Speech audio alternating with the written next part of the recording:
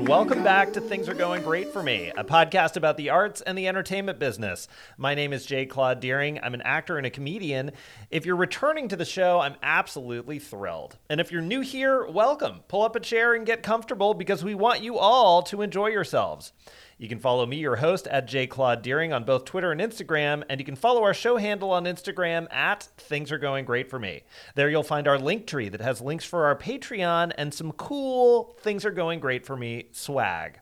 Hey, the holidays are upon us. Why not treat yourself and a family member to some dignified swag?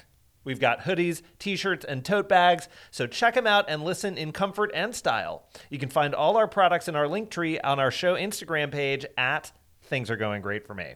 On our link tree, you'll also find our Patreon, which features additional interview coverage from our Season 1, Season 2, and Season 3 guests, including our bonus Quarpod series, in which I ask guests about how they adjusted to life in quarantine and how the pandemic is continuing to change life in the entertainment industry. Our Patreon is a vital part of making this show happen, so if you'd like to support us, give us a subscribe on there. You can check us out on Patreon directly at patreon.com/thingsaregoinggreatforme. And by the way, we're delighted to welcome back our sponsor for this series, Icelandic Glacial, the purest tasting water on Earth, sourced from the legendary Ölfus Spring in Iceland, naturally filtered through ancient lava rock, and certified carbon neutral for both product and operation. You are what you drink. Be exceptional. Icelandic Glacial natural spring water sourced from Iceland. Available on Amazon and at local retailers near you. If you like any of what you hear today, please do us a big kindness. Subscribe to the show. Leave us a nice comment. Tell your aunt about us. Give us those 5 stars wherever you're getting your podcast from today. On each episode of this series, you'll hear from huge movie stars, big TV stars, famous podcast hosts, and even some bright, shining Broadway stars, as well as second guest interviews with exciting up-and-coming actors and comedians, and established producers, authors, writers, and directors. Today's first guest is Sufi Bradshaw. Sufi is an actor best known for her series regular role on HBO's multiple Emmy-winning political satire Veep as the hilarious and deadpan Sue Wilson. She, along with the rest of the Veep cast, were also nominated for 4 Screen Actors Guild Awards for Outstanding Performance by an Ensemble in a Comedy Series. Recently, Sufi wrapped the feature film Gasoline Alley opposite Bruce Willis and the D.B. Weiss film Metal Lords for Netflix. Some of her additional film credits include The Disappearance of Mrs. Wu, Star Trek, Murder Mystery alongside Jennifer Aniston and Adam Sandler, and Together alongside Ed Helms and Patty Harrison. Her additional TV credits include Lovecraft Country for HBO and The Guest Book for TBS. We had a wonderful chat. I'm a big fan. I'll be speaking with Sufi in a few minutes. And a little bit later, you'll also get my interview with Tonatiuh. With almost a decade of experience on both stage and screen, Tonatiuh is known for standout performances, including his recent portrayal of Antonio Sandoval on the ABC drama Promised Land. A native Los Angelino, Tonatiuh also attended USC's School of Dramatic Arts and School of Cinematic Arts. While in college, his passion for the stage connected him with theater companies around Los Angeles, such as I Am a Theater Company and the Echo Theater Company, where he starred in the play Fixed. In the final performance of Fixed, Tonatiuh met Mexican-American actress and showrunner Tanya Saracho, who was inspired by his performance and wrote him into her GLAAD Media Award-winning Starz series, Vida. Tonatiuh's 3-season recurring guest arc as the gender-bending Marcos Zamora landed him on the cover of the LA Times calendar section. Most recently, Tonatiuh was seen in the Peacock original Angeline, starring Emmy Rossum and Martin Freeman, and next up, he'll be appearing in the Netflix and Amblin thriller feature film, Carry On. Stick around for Tonatiuh's interview. I promise you, you're not going to want to miss it. But before we move on to interviews, I'm beside myself to welcome back my producer and co-host, Winston Carter. Hello. How are you? I'm great. How are you doing? Good. Good. So Sufi really shined in her role as Sue Wilson on Veep. Mm-hmm. And she and I talked a lot about the use of improv on that show. Of course, Matt Walsh, who co-starred with Sufi as political aide turned journalist Mike McClintock, is one of the original UCB4. I was going to ask you, did you ever get a chance to take class with Matt Walsh or any of the UCB4? I have not. I think I know is the answer. I did sit in on some I feel like I went to something like it was like a huge thing where he was like gave a talk or something at the at UCB Sunset in like the Inner Sanctum stage. I feel like I went one time to a thing. Super talented. I've watched him perform a ton. He's great. Oh, super funny. Yeah. We talked about she talked about how many of the performers on the show were originally Chicagoans, and since you loved improv and you were in Oklahoma, did you ever go just take classes in Chicago? Did you ever consider moving to Chicago? No, no. Weirdly, I did. I guess I did for a minute think about maybe going to Chicago, but it was only really once I moved out here. I like Chicago. I haven't been there in 20 years probably, but it was great then. No, but it's it never occurred to me. I for my own personal thing, I did not move to LA to do improv. Improv was one of the things that I was able to get to do because I moved to LA, if that makes sense. Why did you move to LA? I'm sure I asked you this, but I can't remember. For the juice, baby. For that sweet, sweet entertainment industry. To get a production deal? Yeah. Yeah. I moved here to become an associate producer at a media company. It's you made it. Answer. I fucking dude. You did it. This is the high life. Renting in Koreatown. When are they truly achieved the dream? When are they bumping you up over there? You've been an associate producer for a while. I did get a. This does not need to be. I did get a bump, but it was like a little middle bump. It was a sizable bump. I shouldn't say it was a good bump, and now I'm senior. I'm a senior. What? You're a sizable bump in my heart. Thank you. I want you to know that. Thank you. So I saw you posted about. It looked like the movie Triangle of Sadness. Is that what you were watching? Yes. How was that? Yeah. It looks good. It's good. It meanders a little bit, but it is a pretty great takedown. That director is really amazing because he makes movies that make. Oh, what is his name? Hold on. What else has he done? He did The Square.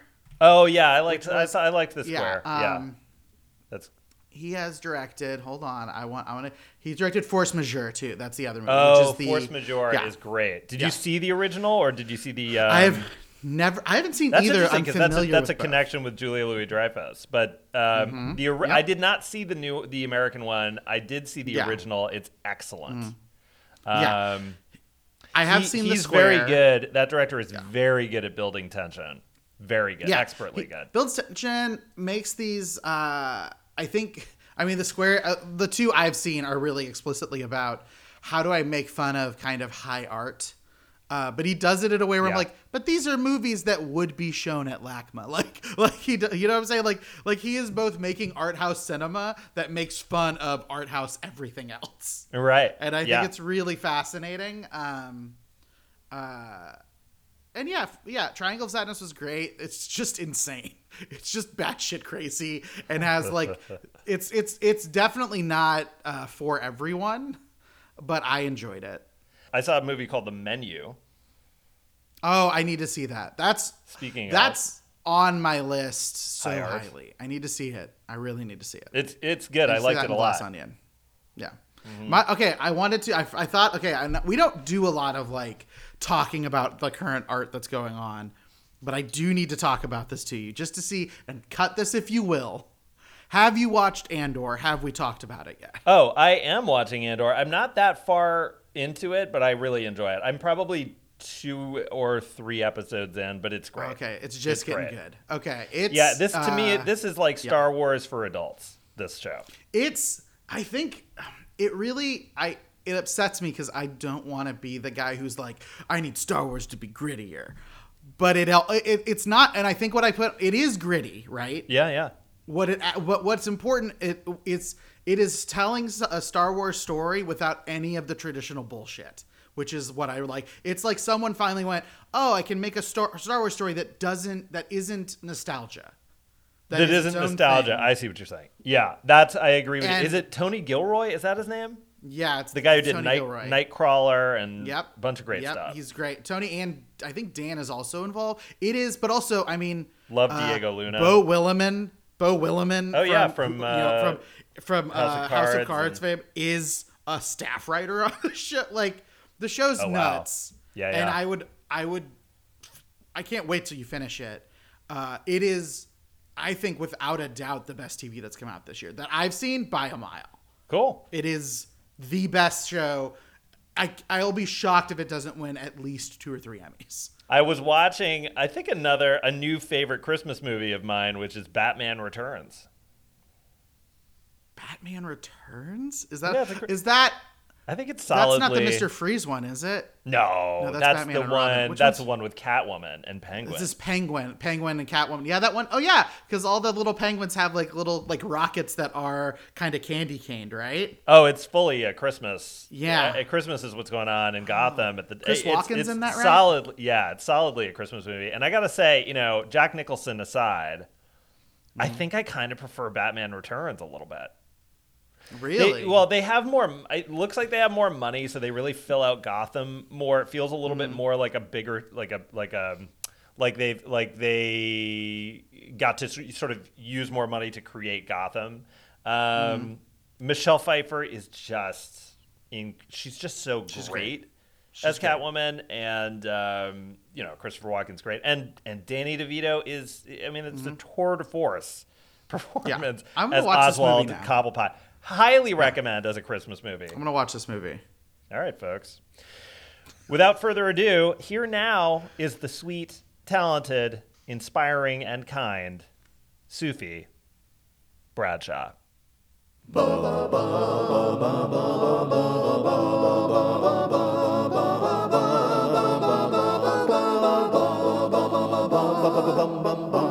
This is fun. I interviewed a good friend of mine, Zibby Allen, and that led to my being in touch with her PR team, and then I saw that they were working with you as well, and so I reached out because I'm a fan of yours, and so I so appreciate you coming on and doing this interview. You were on one of my very favorite shows, which was HBO's comedy Veep. Veep. I'm a huge fan of all involved and had been a longtime fan of Armando Iannucci and Julia Louis-Dreyfus. Yeah. Yeah, and you appeared in 49 episodes of Veep playing Vice President Selena Meyer's executive assistant, Sue Wilson. Yes, very acerbic. Sue is the one who coordinates Selena's schedule, organizing all her meetings and visits, and she also acts as her gatekeeper. She has a straight-talking, no-nonsense approach to her job, including a lovely quote, "The vice president is the second most important person in the world. I arranged for you to see her, so in my eyes, that makes me the third most important person in the world." Yes. She's not a shy girl whatsoever. And as you've been talking about already, so I understand you have a bit of a mix of dramatic training and maybe some comedy training as well? Do you have some comedy training? Because you've done plenty of, certainly Veep is one of the best comedies, will go down as one of the best comedies of all time. You're hilarious on that show. Also a performance, though, that is super grounded in reality and organic choices. And I think I know a little bit about your dramatic training. I'd love to chat with you about that. But did you ever take any, I know you said you were born in Chicago, raised in L.A. When did you move to, how old were you when you moved to L.A.? Because I know comedy and Chicago are almost synonymous. Yeah. I got to know the guys over at Veep, mostly Chicagoans, believe it or not. Julia, Gary Cole, right. Anna Klumsky, I believe, like Tim was in Chicago for a bit of time. Very, very close to, I know Gary did Steppenwolf, and that's the theater company, but also the UCB train and improv in Chicago. I actually was 7 when my mom and dad split. So then mom was like, that is a surefire way for us to get as far away from him as possible. So she moved me and my siblings to Los Angeles. So I was a child. I did go back to Chicago off and on as an adult. I did some theater, some community theater there, but nothing as extended as any kind of an improvisational thing in Chicago. But it's certainly a second home to me. I started acting at a place called the LACC Theater Academy. Yeah, I read that, yeah. It sits on the corner of Santa Monica and Vermont, right here in LA, and very non-assuming place. It's a community college, so you could walk by it and miss it. But inside of the college, there across from the library, there's this beautiful academy that is a 3-year program that Morgan Freeman went to, that Mark Hamill was a part of. Wow. You could look it up. Yeah, I know Meg Ryan spent some time there. There are countless really great, successful actors that came out of that program. And so I studied there. I got my training there, and I was a dramatic actor. I mean, that's one way to say that.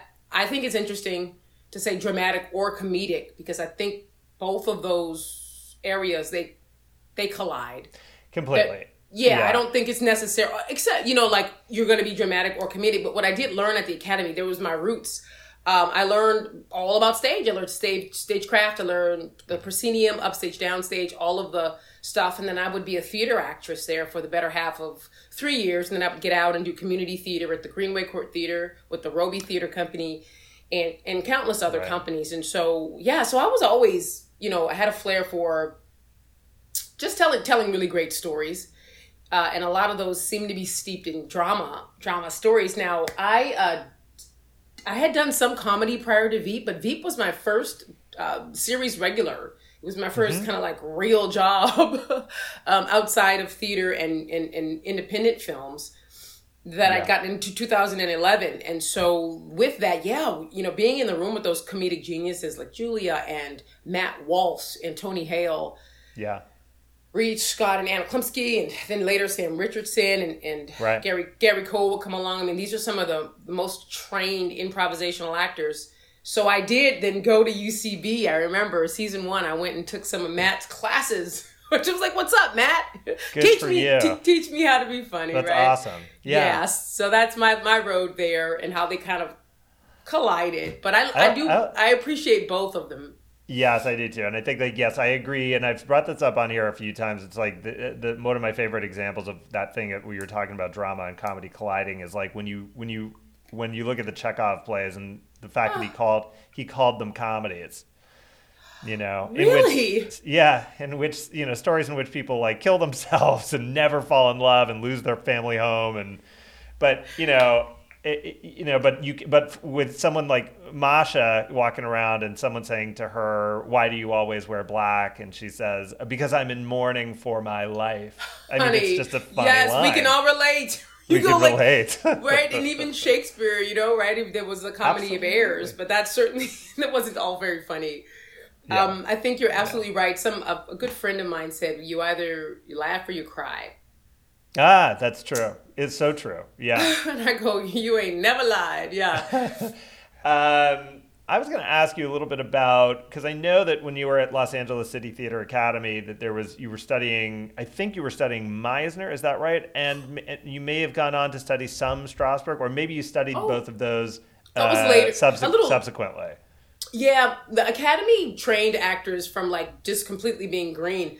They're never acting before, and teaching them about the history of theater and also the entire stage of the theater and character analysis and backstory and all the theater stuff that can be applied to television and film acting. But it wasn't until I got out of college and got a few night jobs, waiting tables and such, before I'd studied Meisner, and I took some classes at Playhouse West and Strasberg. Okay. I actually was a working finalist for the Actors Studio here with Mark Rydell and Salome Landau, and Martin Landau, bless his soul. Yeah, Martin was amazing. I got to study under him for several years, and just one of the most giving, pious, humble, rich actors I'd ever met, and I was always in awe of him. He moderated there. They moderate on Fridays. There's this little house that sits in West Hollywood. There are 2 actor studios. There's one that's kind of incognito. Right. The one that sits in West Hollywood by a dog park. You're saying there are 2 here in LA? Yeah, it's an interesting one. There's an institute that's an actor studio that I think's on Santa Monica. That's not where I studied. I studied at the one that's more incognito. It's near a dog park on DeLong Prairie in West Hollywood. I say that because I think that I talked to a journalist a couple of years ago and they had gotten them mixed up. But yeah, so there's that. But that's also the Actors Studio that's in New York City as well. Right. Those are the ones started by Lee Strasberg. Right. Yeah. So I did an audition there once. Oh for my God. a friend. And I love that. Yeah, it was a really interesting experience. It was one of the more sort of anxiety-filled. Although I don't know, like it just was. I think the work. I mean, it was interesting because they weren't really looking at me, but even still, I had heard that somebody had come in as a part. You never know, but they knew. Well, here's the deal too. Like they knew, but you get shot into a room that is so dark, impossibly dark. Right? Yes. Was that your experience? Yeah. This is the space that you're talking about that I'm talking about. It's the same place by that dog park. You walk down the stairs, you wait outside, you go through. Yeah, I spent the better half of 2 years over there getting rejected. Which was the best. For doing that. I know, for getting rejected. But they let you become a working finalist. So I got to work with some of the greats, and I got to just sit and listen to Martin and Mark Rydell and Salome Jeans and Alan Miller and Lou Antonio and some of these amazing, like some of the world's best teachers as someone. So they let me work. The only thing is they never gave me the jacket or the badge. And so I think their thing is they really want actors, which I respect. There isn't really a jacket, is there? It's a figurative. It could be. There could be some stitching made in the back room. You never know what they're doing. Very famously, it would take these, actors that we think of as legends, but it was like Harvey Keitel was like 9 or 15 times had to audition, and Al Pacino. I don't think they even let somebody in. Jack Nicholson never got in. Never got in. Yeah. So I'm so happy. So you know what I'm talking about over there. A little bit. I was going to say, it's extremely daunting in that very dark room. And do you remember what year it was? Do you remember if Martin Landau was on the board? He was in the room. I know he was in the room when I auditioned, which was fascinating. I saw his glasses out in the dark there, and I think I don't even know if he had any notes. I think we did our scene. I don't think they gave notes at that, or maybe they did for some people. They don't give one note. Yeah, you go in there. It's almost like the Green Mile. You're walking down this corridor, of concrete, and you walk in, and you're like, name, rank, serial number, right? And you sort of go do this scene that's sort of plucked out of nowhere, and you get no feedback, and it's very quiet. And you go, I don't know if I've just wrecked my friend's career. Right. Because it's a lot of pressure being we did our thing. We did a scene from Lobby Hero. I thought it was fine. I'd done that scene 1,000 times, and as I recall, I felt good. I think it was okay, but maybe it wasn't extraordinary, and I had plenty to learn. But I don't know how I don't think that it went great for them. Hopefully that wasn't on me, but I think we had a good time doing it. I'm glad for the experience. I'm glad I know what that room felt like, because it was it was an experience. It's like no other room really, and it's such a revered place, and it's so nice to talk to you about this, because if you haven't been in that room, you just haven't been in that room, and you wouldn't know what it's like walking into the Shawshank of. That's a joke, but no, I learned some of the best. It's very exposing experience there at the studio. I'm not a member yet, although I went away and started to shoot my series, and then from there I would do a series of other really great projects. Yeah, ton of Netflix stuff, and I did this really one great character called Nawi, the Nigerian warrior, which is my favorite character for a show called Lovecraft Country. Of course, right? Yes, but I was saying even then, also on HBO. Also on HBO. So, but even then, it's like I'm still auditioning. When I want to, I can always go back. Maybe you and I can do a scene. We'll go in there and show them what's. That would be a huge honor. Please let me know if you would like to do that. I would love to do that with you. You're on the short list. Yes, God, it's you and me. I love all that, and I think so. Let me. Now I'm going to try to keep my Veep questions to somewhat of a minimum, but it's going to be tough. It's going to be tough because I loved it. I loved you on it, So how about? Did you get to go to the White House? I can't remember if the cast got to go. So because you shot in DC, right? We did. The first 4 seasons of Veep was shot in Baltimore, Maryland, believe it or not, which is only about 20 minutes outside of DC. We shot in this bungalow style place that the amazing set designers made look like the Eisenhower building, and we shot there.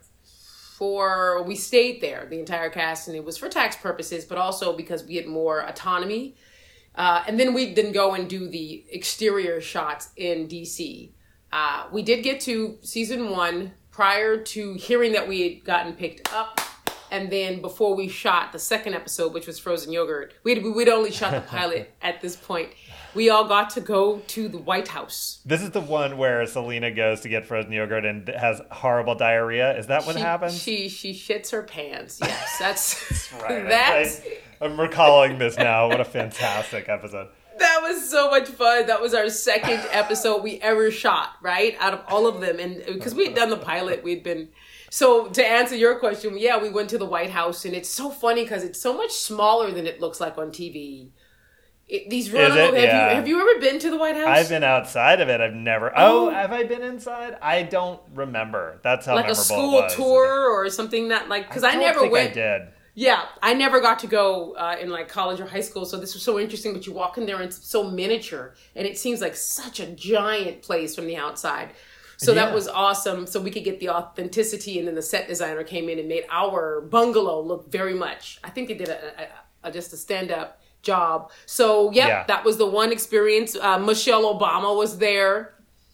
God, I know it was myself, the cast, and then Simon Blackwell and Armando Iannucci, the creators of the show, we had to sort of do this field trip, triangular, blocking. So when you walk together. But so of course, me and Simon Blackwell, we see some presidential M&Ms or something we're just in awe about, and we go taper off like, oh, maybe we could go get some, and then we're just away or whatever. You end up in the Lincoln bedroom, and well, and then right, exactly, or Kennedy's desk or wherever it was, and then one of the Secret Service men, this true story, he says, "Hey, Barack's in there." I was like, I couldn't catch my breath, and then so Simon and I are standing outside trying to maybe get a glimpse, like the paparazzi. And they don't let us in. Meanwhile, we go back and we maybe had a couple of things on the list. So we go back and we join the cast. And my friend Reed was like, "Sophie, you just missed Michelle." Oh no, you gotta be kidding me. Is that true? Oh, that's so sad. I was so on the hunt for those presidential M&Ms. We get sidetracked. It was all about it's like, the moral of the story, you can't be chasing the candy, right? Don't chase the sweets. But boy, that was a story. And I guess they had sort of, and Anna had met her and Julia, and they were all like, I was like, what was she like? They were like, oh, she was like, hey, what are you guys doing here? Yeah, get out.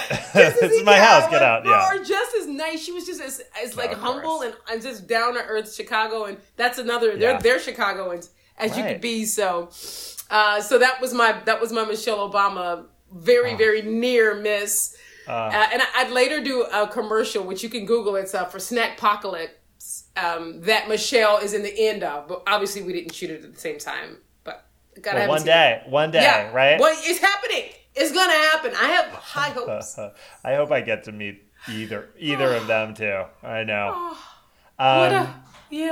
What a close call. I know. Just like that. I have my very near miss story of Michelle. I'll see her. I'll be like, Michelle, I almost saw you. She'll be like, I almost saw 1 million people, Suvi, but I'll look out for you. I can't wait to meet her.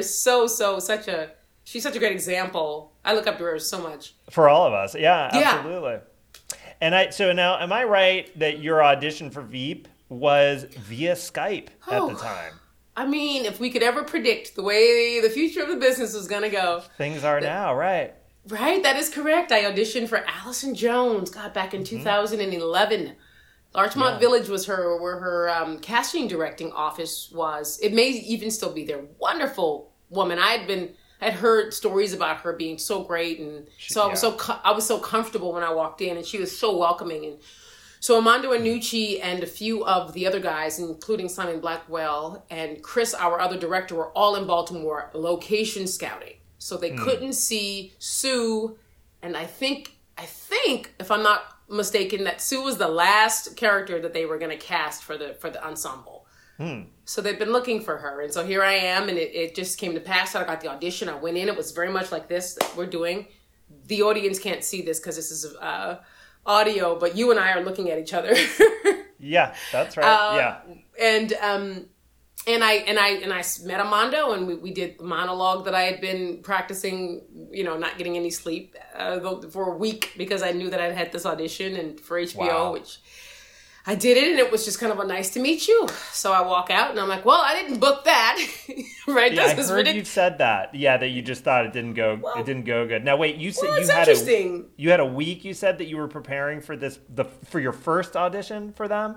Very first audition, I'd gotten the call. Yeah, I don't know, as far as like lending to what you just said. I don't think any actor ever really thinks that they did well. Right. That's a big. It's hard to know. Presumption, but I always got kind of veer on the side of like I could have done better, or like almost like your experience with the Actors Studio. Even though you were amazing and you knew every word and you were connected, with the silence, you never know. Right. It's almost like if I had been given the job like right away, I'd be like, oh, okay, I guess my training paid off. But so no, then nothing. Then I walked out of the office. You hear those stories every once in a while where somebody is like, and they got offered the job in the room, and that has never happened for me. Yeah, we're still waiting. You and I, Claude, we got this future ahead of us. Well, so you're doing great. But nothing for a week after that. So of course I'd gone back to waiting tables and my day-to-day job, and then I'd gotten a second call back, and I went in again a lot more confident and did exactly. They say always do sort of the same thing that you did in the first one if you get the call back. Did it just the same. Allison, as great as can be, walked in, did it, nothing. Crickets. I go, okay, well, I didn't book that, but hey, better luck next time, And another week had gone by, and then I'd sort of gotten a call to do a test read where they were going to fly me to Boston. Correction, they were going to fly me to Baltimore, and I was going to meet with Anna Klumsky and do a chemistry test because she and I had a lot of scenes together. The girls of The Office outside of Julia, and she was as lovely as she could be. I remembered her from My Girl, being a huge fan of that movie. I was like in awe. I just love that movie. I just remember watching it all the time. Yeah. Right? Veda, or her and Macaulay Culkin. And, that's right. So I was a huge fan. And so I met with Anna. She lives in New York City with her husband, Chris, and her 2 kids now. And so it was really then just a train ride for her. But me, I took a plane from Los Angeles to Baltimore, met Anna, finally met Armando, did a read. I just remember at the end of it, he was more like, oh, and you can improv. I go, yeah. I go, I'm from a family of 9. We're improvising all the effing time at Thanksgiving, like I made him laugh. And then I got on the plane, and then this time when I landed from Baltimore to LAX, my agent called, and he said that I'd booked the job. Amazing. And I screamed like a little girl inside of LAX. That's amazing. I love that note that you threw in about being in a family of 9. You got 8 siblings? Yeah. We lost a lot of brothers. Ton of brothers. I have 6 of them. We lost our sister Deborah in 2013, so that was. I'm so sorry. Devastating. That's terrible. Thank you for saying you're sorry. Yeah, it's been a while now. Still love her. It's like she's not. Of course. Gone. She was my biggest champion and fan, and so so that's us and a bunch of brothers. Hence the all the sports that I play, right? Basketball and football, and the tomboy I am. And so it was it's awesome being from a huge family. It's like you always have these built-in friends, and also you are never you never have your own tube of toothpaste, but you learn how to share at an early age. I heard you talking a lot about sort of before you got into acting per se, that it was a lot of like playing pretend in the backyard, running around, cops and robbers and that kind of thing growing up. Yeah, I mean, I love those stories. It's like, as much as I am close to my brothers, I was always just kind of like, it's just a bunch of boys and then me. And my mother was very like, at the beginning, she's like, you are not the boys. I was like, no, Mom, I want to go with them to the mall. And I want to be, and she's like, you are a girl. Like, I loved that she made that separation. At first, it seemed like it wasn't fair, but I love her for that. But so, no, I did spend a lot of time alone. And then that that imagination kicked in. I remember just creating these worlds. Like I was the Strawberry Shortcake Gang, and I mean, you name it, Claude. I was all over it. Yeah, no, right? The name Strawberry Shortcake Gang. We had our little jackets and we had our little mantras, and there was we had a beautiful yard on Avers in Chicago, and it was there that I don't know. I would go into these places where lots of fantasy. But later it's interesting because I became a writer, right? Which is what I'm currently working on. And so it all makes sense now. Yeah, well, it sounds like a wonderful imagination growing up and an ability to, particularly with this. So, like, you're doing this audition. So, and he's asking you, do you improvise? Did you then in that moment? Did they have you do?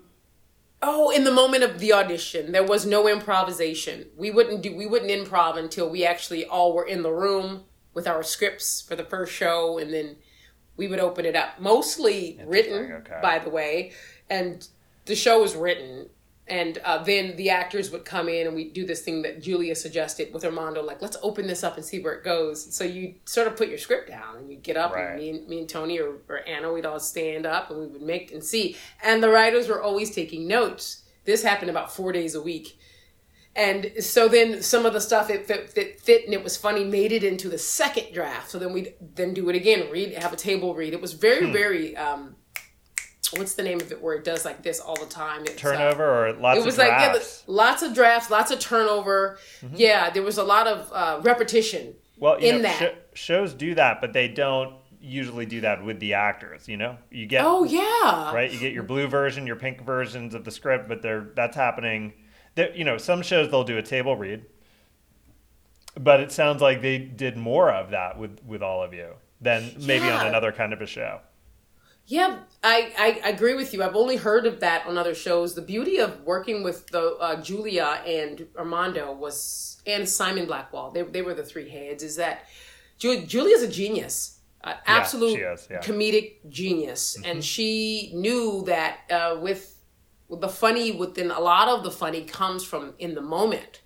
So she encouraged the writers to just do that, put the scripts down, and let's get at it. And she'd come up with these great scenarios, and we'd all be her like wing people, and because that was the show, right? It was the vice president getting in trouble and us getting her out. That, if you think about it, that's what we were doing. It was our full-time job. Yeah. So we were it was just genius. And then once we had gotten the rhythm of it, and once we'd known what the POV was, it was then just easy and fun to go into those make-believe worlds with her. And she's so rich, and she gave us so much. She's so rich in material. She gave us so much to work with. And then by like season 2, I was really comfortable with improvisation, coming from a dramatic background.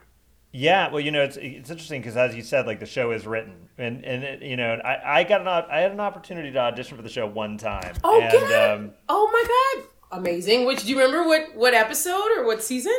You know what? I don't remember what season now, but it was an incredible experience. So I had come in for Allison like the week before for Allison Jones for some Paul Feig project that he was doing, and she was, as you said, I finally got to meet her, and she was lovely to me. And she said I reminded her of a young Adam McKay, which was unexpected, but that was very sweet of her to say. And then she said, I'm going to bring you in for Veep. And sure enough, she did. And that was my favorite show.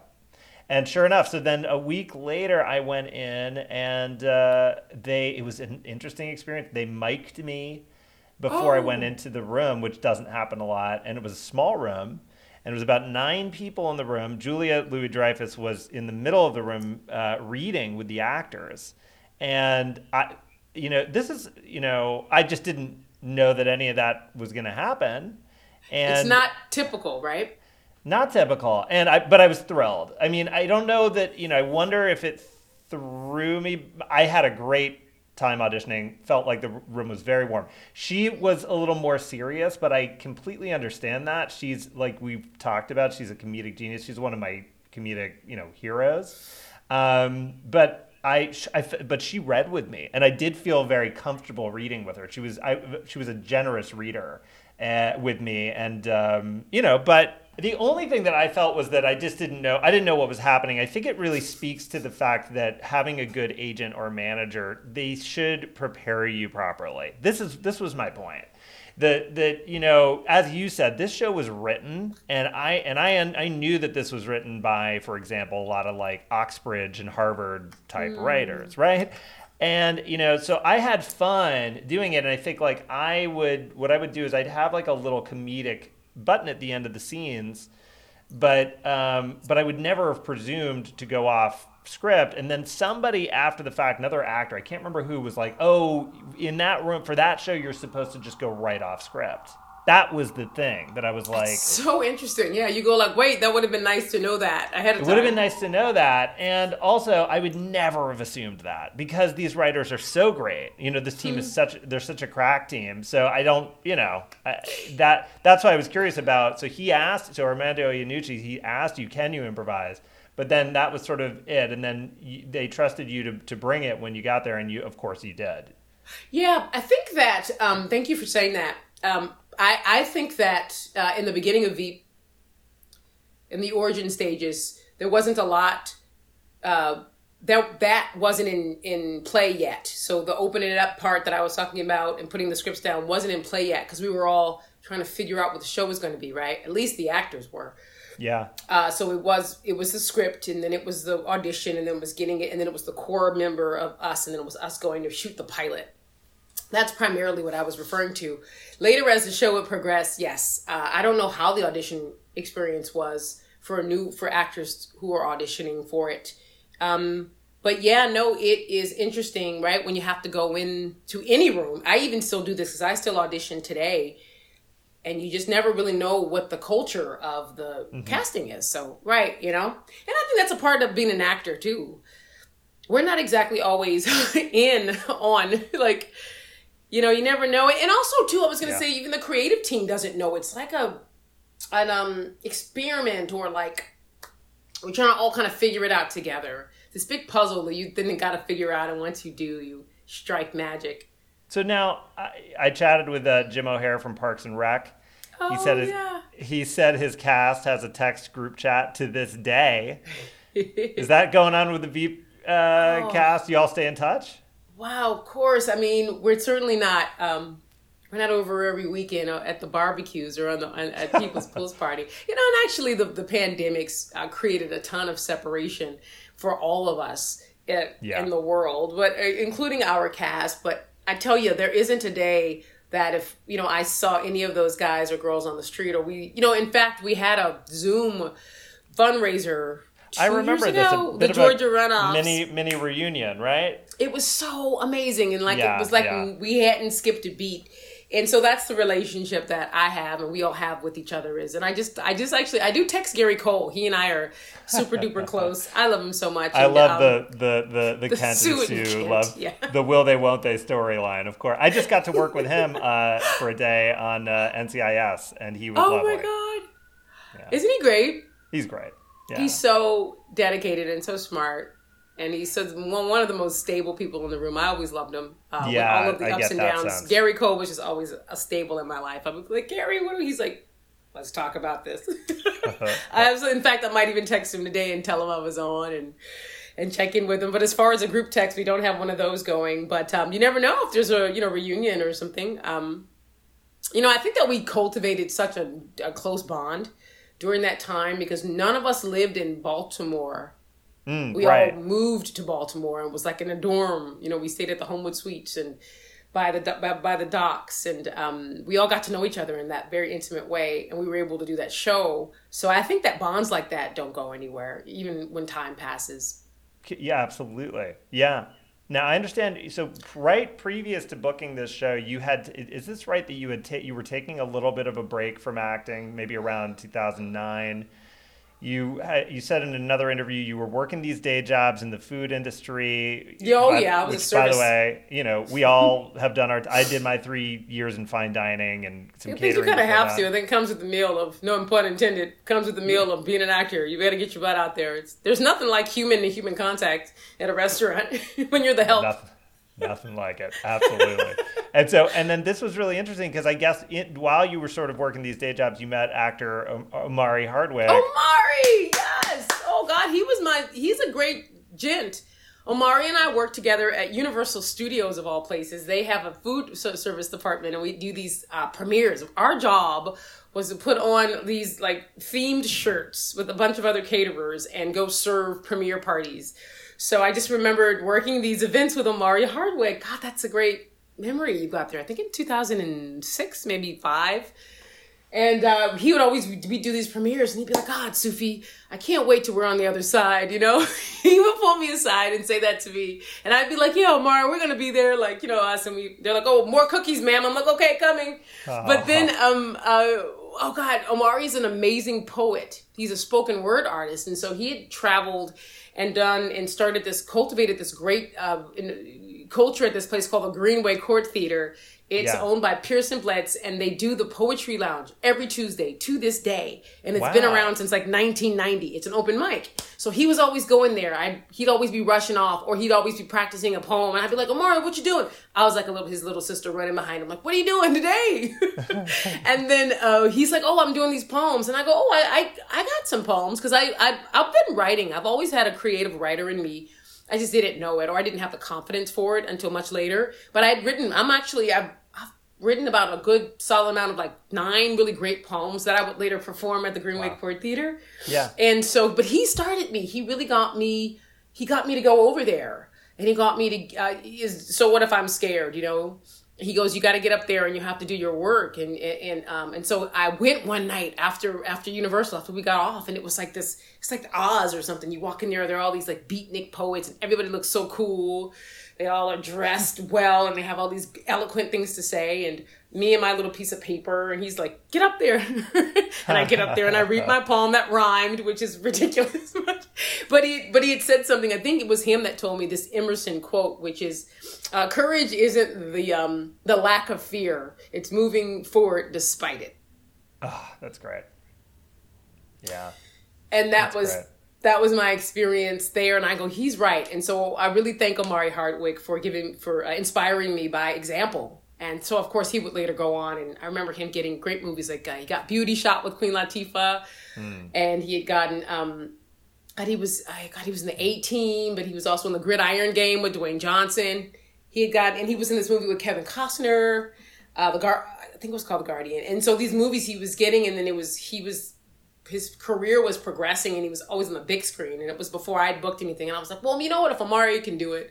And then cut to, I would later get a show and then start booking. And some of our other friends would start as well. And yeah, that's it. I haven't seen Omari. God, we did a film festival together back in 2013, but I haven't seen him. But this interview is inspiring me to give him a call.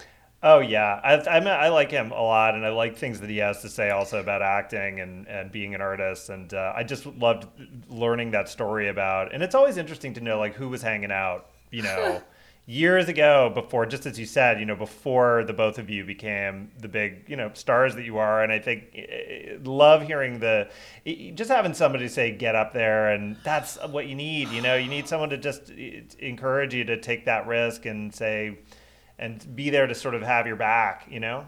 Yes. Lovely Nothing story. like it. And thank you for listening. Yeah, and it's so scary when you think about it the first time doing something like that. And poetry is different because it isn't a script. It's really just actually bearing your soul. Yeah. It's like if people reject this, it's them rejecting me. But in acting, you can say, well, maybe they rejected the character or the script. But in poetry, it's so your actual heart is on the stage. And it is, it's thrilling. Yeah. Well, and speaking of that, and you say things that I think you say beautiful things. One of the things I think I had read you say was talking about perseverance.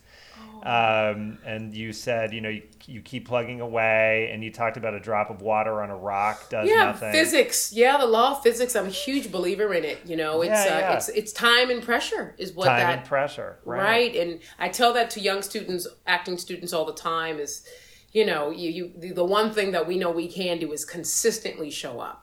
And the law of physics says that if you do show up and you never stop, then it's inevitable that the drop of water on a rock will then explode the rock and you'll have a breakthrough. But you can't give up. And that's the hard part because most of us don't see what's around the corner.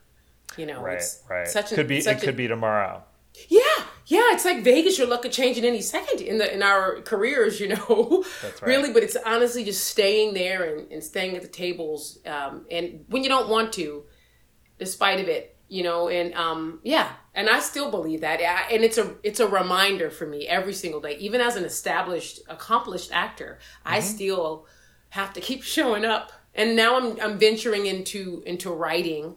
I've written a short that I'm hoping to shoot by January. So with that, it's now then me remembering the lessons that I had learned as an actor. Yeah. So now it's the beginning of a new chapter. Congratulations on that. And I know you've talked about this is a new phase or something that you're starting to expand into more. And, you've spent so much time in theater. I think you had gotten your start in theater at age 14. Is that right? Yes, that is correct. Yeah, it was my very first acting class was at the age 14, and I didn't know my eye from my elbow, and I'm just like sort of turned my entire back was to the stage, to like the audience as I'm delivering this huge like sort of monumental monologue, and my teacher Sharon was like, "Oh, that was pretty powerful. I wish we could have seen you." And I was like, and then just so 14. The technical aspects of things are always, whether it's stage or film, it's all different. And somebody was talking on here, I can't remember who was talking about, like, you got to stick your tummy out. You got to always think in terms of like your tummy. You can sort of, with such a funny idea, but it's like if your tummy is facing the audience, you're okay. But that's a smart one. Yeah, I suppose so. And so, but I guess I was going to ask, did you ever, with your writing, because I know you've been writing all along the way, did you ever write a short play? Did you ever take a shot at writing a play? Because I think I did maybe once in college, but plays are their own thing, right? They are a completely different medium. Yeah, plays, let's see, I was just reading after the Fall by Arthur Miller. I'm reading that right now. It's funny you should ask that, but because the way in which it's written is completely different, obviously, than poetry, which is more, there aren't as many rules. The only rule of poetry is put the words on a page so you can recall them, and that's it, and tell the truth. I mean, I like that. Those are just the two rules. And then, obviously with plays, it's completely different. Blocking, entrance, exit. Arthur Miller was a genius at this stuff, and I'm just reading his plays, but I wrote a short film, but no, I had never tried my hand at writing a play. Had you? Did you say that that's something that you did? I think I tried writing one play when I was in college, and or maybe I tried to write a few. But I don't think I got very far. I've written feature scripts, and pilot scripts and things, but and I've taken meetings on those sorts of things. But I think it really, I'm impressed. A good story, and then loving it and caring about it so much that you inspire other people when you explain it, and then getting it to the hands of people who are going to help you make. I mean, the whole process, to me, I am in awe of everybody who gets their project made. Really, I'm in awe of anybody who writes a script. Anything above that to me is just like seems incredible. So I'm a fan of writers, definitely. Yeah, no, I appreciate you saying that. I mean, it's nice to hear you talk that way, because it is definitely a lot of steps, tremendous amounts of steps. And like you and I have acted for a while, but I haven't, been a professional writer. I only last year wrote this short, but I have been writing poetry for years and years. Yeah. So those are two different mediums, same part of your heart, but like two different mediums for sure. And I applaud them, anyone who can get their script done as well. It's definitely different. It's, like you were saying, one has to speak with passion about their story. Right. And I'm lucky because I wrote a story that I really believe in. It's about a single mother. It's based upon my mother, and it's a sort of an as if, it's a single mother and daughter story, traveling, and the love between mothers and daughters, or the lack thereof, and the relationship. It's so convoluted and nuanced, that relationship. And I'm exploring that, and I had, that with my mom. And so I can talk passionately about that because, God, it's so close to me. And so, like you said, I think I would encourage writers to certainly just write something they know. But for me, the reason that I wanted to write, and I suppose the reason I started even writing poetry way back then in like 1999 was because I had something to say. Yeah. So I really wanted to talk about this thing, and I wanted people to hear it. And like you said, it could challenge people's perspective. It also can enlighten them. I'd read a quote once from a writer. It said, we write so that we can tell people how we can express emotion. We can show people what emotion looks like. People who may not be able to express emotion. Actors have the same task too. And so it's the arts of it. It's staying fueled. You're right. Writing can do so much for people. I mean, look at the millions of stories that we have there. And God, I go into a dark theater and I'm transformed. It's like that Nicole Kidman thing at the AMC. Like that's how I feel. Right. The exactly iconic moment, the iconic Nicole Kidman AMC thing. She's so right. You know, she goes, somehow heartbreak feels okay in a place like this, you know. And it's just it's so poetic, and it touches me every single time. So there you go, right? That's writing and the whole creative process. So nowadays you have over 50 different television and film credits to your name, including appearing on such shows as you said, Lovecraft Country and The Guest Book and Rosalian Isles, Bones, Prison Break, and films like J.J. Abrams' Star Trek and Murder Mystery alongside Jennifer Aniston and Adam Sandler. How fun was that? That was a magic moment, like a dream come true. I currently am on a movie called Metal Lords that probably isn't on that, with D.B. Weiss, which is a labor of love, which I absolutely love, and he is an encouraging writer as well. And I did a movie called Together with Ed Helms that also was just remarkable because Ed's like a genius improver, and we had a really great time. He had worked with Matt Walsh in The Hangover 1. Matt played the doctor. And then there's a couple of other really great films, one called Imperial Dreams with John Boyega, which was great. And what I'm really excited about is this one movie coming out called Little Dixie that I got to star opposite Frank Grillo. Right. And Eric Dane and Annabeth Gish. And great cast. I mean, and a thriller. I know. A crime thriller, different genre. Yeah, I think actors should encompass all kinds of genres. Our job is to... That's what we want to do. We want to do, right? We don't want to do just one thing. We do it, and then we say, I'll show you what else I can do, right? Yeah, because we've got the training for that. And I think so often, hey, look, I count my blessings every day that I get a job doing anything and acting. So, of course, I'll take comedy when it comes to drama. But I do believe that an actor's job is to live truthfully under imaginary circumstances, right? That's like what Meisner said. And so if that's the case, we're then but I like to have all of the areas taken care of.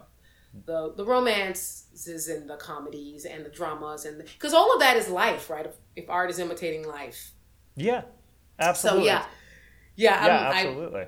But we do. I'm so grateful for the comedian. I never saw myself as a comedian back when I was in college. I never thought that. Did you find yourself? Did you take yourself, or did you see yourself as being kind of a more serious person when you were in college?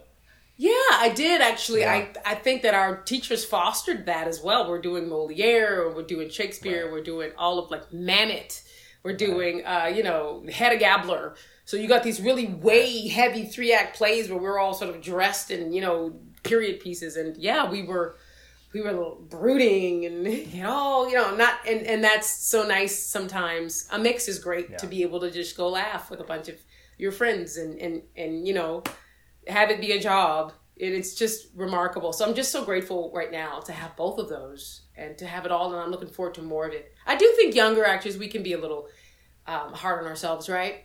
Like we think that if we're not sort of crying or something, then we're not really acting. Oh, interesting. Yeah. At least I was like that. There's a very famous, I remember, I don't know how famous this is, but she's famous. Edie Falco said about when she would read, when she was doing Sopranos, she would read in the script, it said, Carmela cries. Mm. And she would say to herself every time she'd go, it's never going to happen. Well, why was that? I think that she just felt, I couldn't presume at all, but to me it struck me as like, oh, that sounds to me like it's like you see that and you're like, well, maybe it'll happen, maybe it won't happen. Let's see how it goes on the day. Let's see how it goes. And then on the day, it's like this thing happens, and I agree with you. I completely understand that. Now, I have never had a career in which the majority of the roles that I'm either auditioning for or playing are characters that need to cry. They aren't. My characters are silly, quirky guys, But certainly in college, there were those opportunities, and you're hard on yourself if you don't get there, And I think part of it, I did a lot of singing in college, and I sort of look at it like the same, where it's like, that when you're singing, do you sing? Oh, I sing. I'm such a funny person. I love to sing. I have like, if you check out my Instagram, I'm singing like Bruce Springsteen songs. I'm not saying I'm great at it, but I absolutely love to sing. And the story that I wrote called Amazing Grace, it's about a singer. So, great. Yeah. But music was always in my home. It was always Motown, and it was always like my mom was so great at making sure that we always knew we were so musically like educated. But so you sang, was that musical theater? Yeah, I did a fair amount of musical theater when I was in college. I did about 2 years where I focused on that, and you'd get these songs where there'd be that high note, and of course on the day it's like you got to really take care of your voice, just make sure you can hit that note, and most of the time what I would find is that in performance you'd hit it because you have to hit it because there's that audience, and I think that, you hopefully you have a good sort of technique going. And I would say this kind of, to me, I feel like would apply with acting as well. Or it's like you've got your technique and adrenaline on the day. It's going to happen because it has to happen. Yes, I agree with you. I also think, too, it's practice. Practice so that time, and so it's like muscle memory or riding a bike, right? So then you're absolutely right. Once you've practiced and you've done all that, they said what Michael Jordan did, like 300 free throws a day. Like, so he knew maybe if he wasn't in the zone or maybe he's sick that day, he can still do it because he's practiced it. Yeah. And yeah, I agree with you. I think if supported with the practicing and the rehearsal of it all, when you hit the day, it'll be there. You got to trust that it'll be there. Yeah, absolutely. Like, that's a great thing you said about singing. You got to hit the note. Something in you just goes, it has to happen. So, I'm looking forward to my opportunity when I get to play the husband who is accused of killing their spouse, and they and they're cornered, and they have to snot cry or whatever. It hasn't happened yet, but I'm waiting. It's coming. The night's still young. Sufi, this has been so great, and yes. You're such a fantastic actor and artist and a wonderfully thoughtful human being, and I have huge admiration for the ways in which you look at life and how you meet challenges that we deal with along the way. Thank you for spending this time with me today and chatting. Yeah, you're very welcome, Claude. This has been amazing. It's been great to get to know you as well. You're amazing and an inspiration. And I think this is awesome to just be reminded of our journeys. And it's also amazing and always fabulous to talk to a fellow actor. Well, there you have it. My conversation with Sufi Bradshaw. A big thanks again to Sufi for doing it. I hope you all enjoyed it. Before we move on to our second interview, I'm going to take another opportunity to ask you all to please subscribe to this podcast wherever you're getting your podcast from today. We've got more incredible interviews with folks like Beth Riesgraf, Susie Abramite, Darwin Shaw, and Gil McKinney coming in the next couple weeks. Remember to subscribe to our Patreon to get all our extras with Chris Pine, Baron Vaughn, Joe Tippett, Sarah Paxton, Chantal Tui, Christine Woods, Patrick Adams, Leonard Robinson, and more. You can find us on Patreon at patreon.com/Things Are Going Great For Me. And you can check out our Linktree to get some of our merch. Our Linktree is on Instagram at Things Are Going Great For Me. If you like what you hear so far, please give us those 5-star ratings. Leave us a nice comment. We so appreciate all your ratings, reviews, and kind words, and we want to keep bringing you these great episodes. Next up is Tona Tiu. We chat about taking class together at the Groundlings and working on the same play in 2 different iterations. Tona Tiu is also inspiring in his speaking about a range of subjects, including linguistics, gender, and art. Here now is the super talented, brilliant, and lovely Tona Tiu.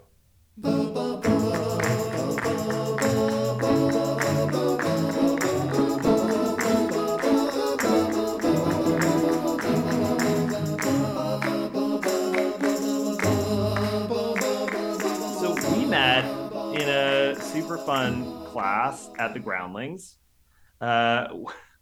way back in 2015. Yeah, a long time ago. And I just remember having a great time working with you and learning how to build funny characters. And, you had like an infectious sense of fun. And I just remember like we had a ball being super silly together. Yeah. Did you continue with the classes over there? I didn't, no. I think I jumped around from one class to another class, and God, that was in 2015, right? So I think I started off with Groundlings for a little bit. I made it to their intermediate level. Yeah. And then I took a break to go do an acting class at a different studio. And I think after a certain time with Groundlings, you can't go back. You'd have to start from ground one, like from square zero. Yeah, I think that's right. Yeah, they passed me as well to the next level or whatever. And I don't know, I should have continued. I honestly don't remember why I didn't. But I was spending a lot of time, I guess, over at UCB, and I think maybe that was a mistake. I mean, I feel like I should have been studying more at the Groundlings. I liked it a lot. I feel like UCB is sort of more for developing TV writers, whereas like the Groundlings is a bit stronger for developing performers. For characters. Did you do any stuff over at UCB? Actually, no, I never have. I've seen a couple of their shows. I have a couple of friends who have made it to a couple of their like bigger labs. But apart from that, no, I've never done it. Okay. And so, let me ask you, so were you still in college when I met you? No, I had been like a year or two out. Okay. All right. Yeah. And you had, as I understand it, you studied in the drama department at USC. Is that correct? I did. Yeah. Yeah. I studied in the School of Dramatic Arts. And then I also was studying in the School of Cinematic Arts. Two separate schools. Most people think that they're the same one. Yeah, well, they have a renowned program of cinematic arts as well. I mean, so what does that mean? What were you doing? What was your emphasis when you were at the School of Cinematic Arts? So I got accepted into the School of Dramatic Arts, and quickly became aware that it didn't have any correlation with the School of Cinematic Arts whatsoever. And the skills that we were learning, albeit great, didn't necessarily complete the education that I wanted for myself. So I came in with so many credits that I was just like, I'm gonna make my own electives. And I studied everything. I studied directing, cinematography, editing, screenwriting, a lot of critical theory around film. I don't know. I took quite a bit. And then I also minored in linguistics, studying like the International Phonetic Alphabet. And then I really just enjoyed it. Like my brain just really enjoyed it. So I also studied a little bit of forensic linguistics. I know it sounds so weird. What are you, like a big Noam Chomsky fan? Like, what is this linguistic stuff? Like, what? Tell me about can you tell folks what is forensic linguistics? It sounds like it should be a procedural show on a network. Well, they do sometimes include it in some procedural things. But it's a different kind of forensics, right? Forensics, it's not exhuming cadavers. It's a different kind of forensics. It is a different type of forensics. So basically the way that it works is our tongue produces phonemes and morphemes, which are sounds, basically, in very unique ways. And so you can look at things like voice onset time, which is the friction that you get when you begin to speak. And you can also look at the way that your tongue and your mouth instrument is producing R's or L's in different ways. So like there's actually many different types of R's. There's like R that we have in America, which tends to be a harder R. But then there's something like the Spanish R, which is more of a trill. So like pero, which is a lighter tap with the tip of your tongue. And then there's like other ones in other languages, like in Hindi, et cetera, et cetera. So when a kidnapper or a murderer or someone in the world sends you a voice note and they're trying to mask their voice with like one of those machines, they can mask the pitch, they can mask the tone, they can't mask the formation of the letter of the words, of the phonemes. And so some linguistics are able to just delve in there and point out like, oh, they're probably from the Midwest. And then by combining like the R's, the L's, and the vowels, they're like, they're not just from the Midwest, they're probably from this region. That's incredible. Now that would, I mean, like in terms of, I don't know, like acting work, I feel like that would come in handy when building characters with, I guess, specific regional American accents or international accents, I suppose. But why are you a nerd for this otherwise?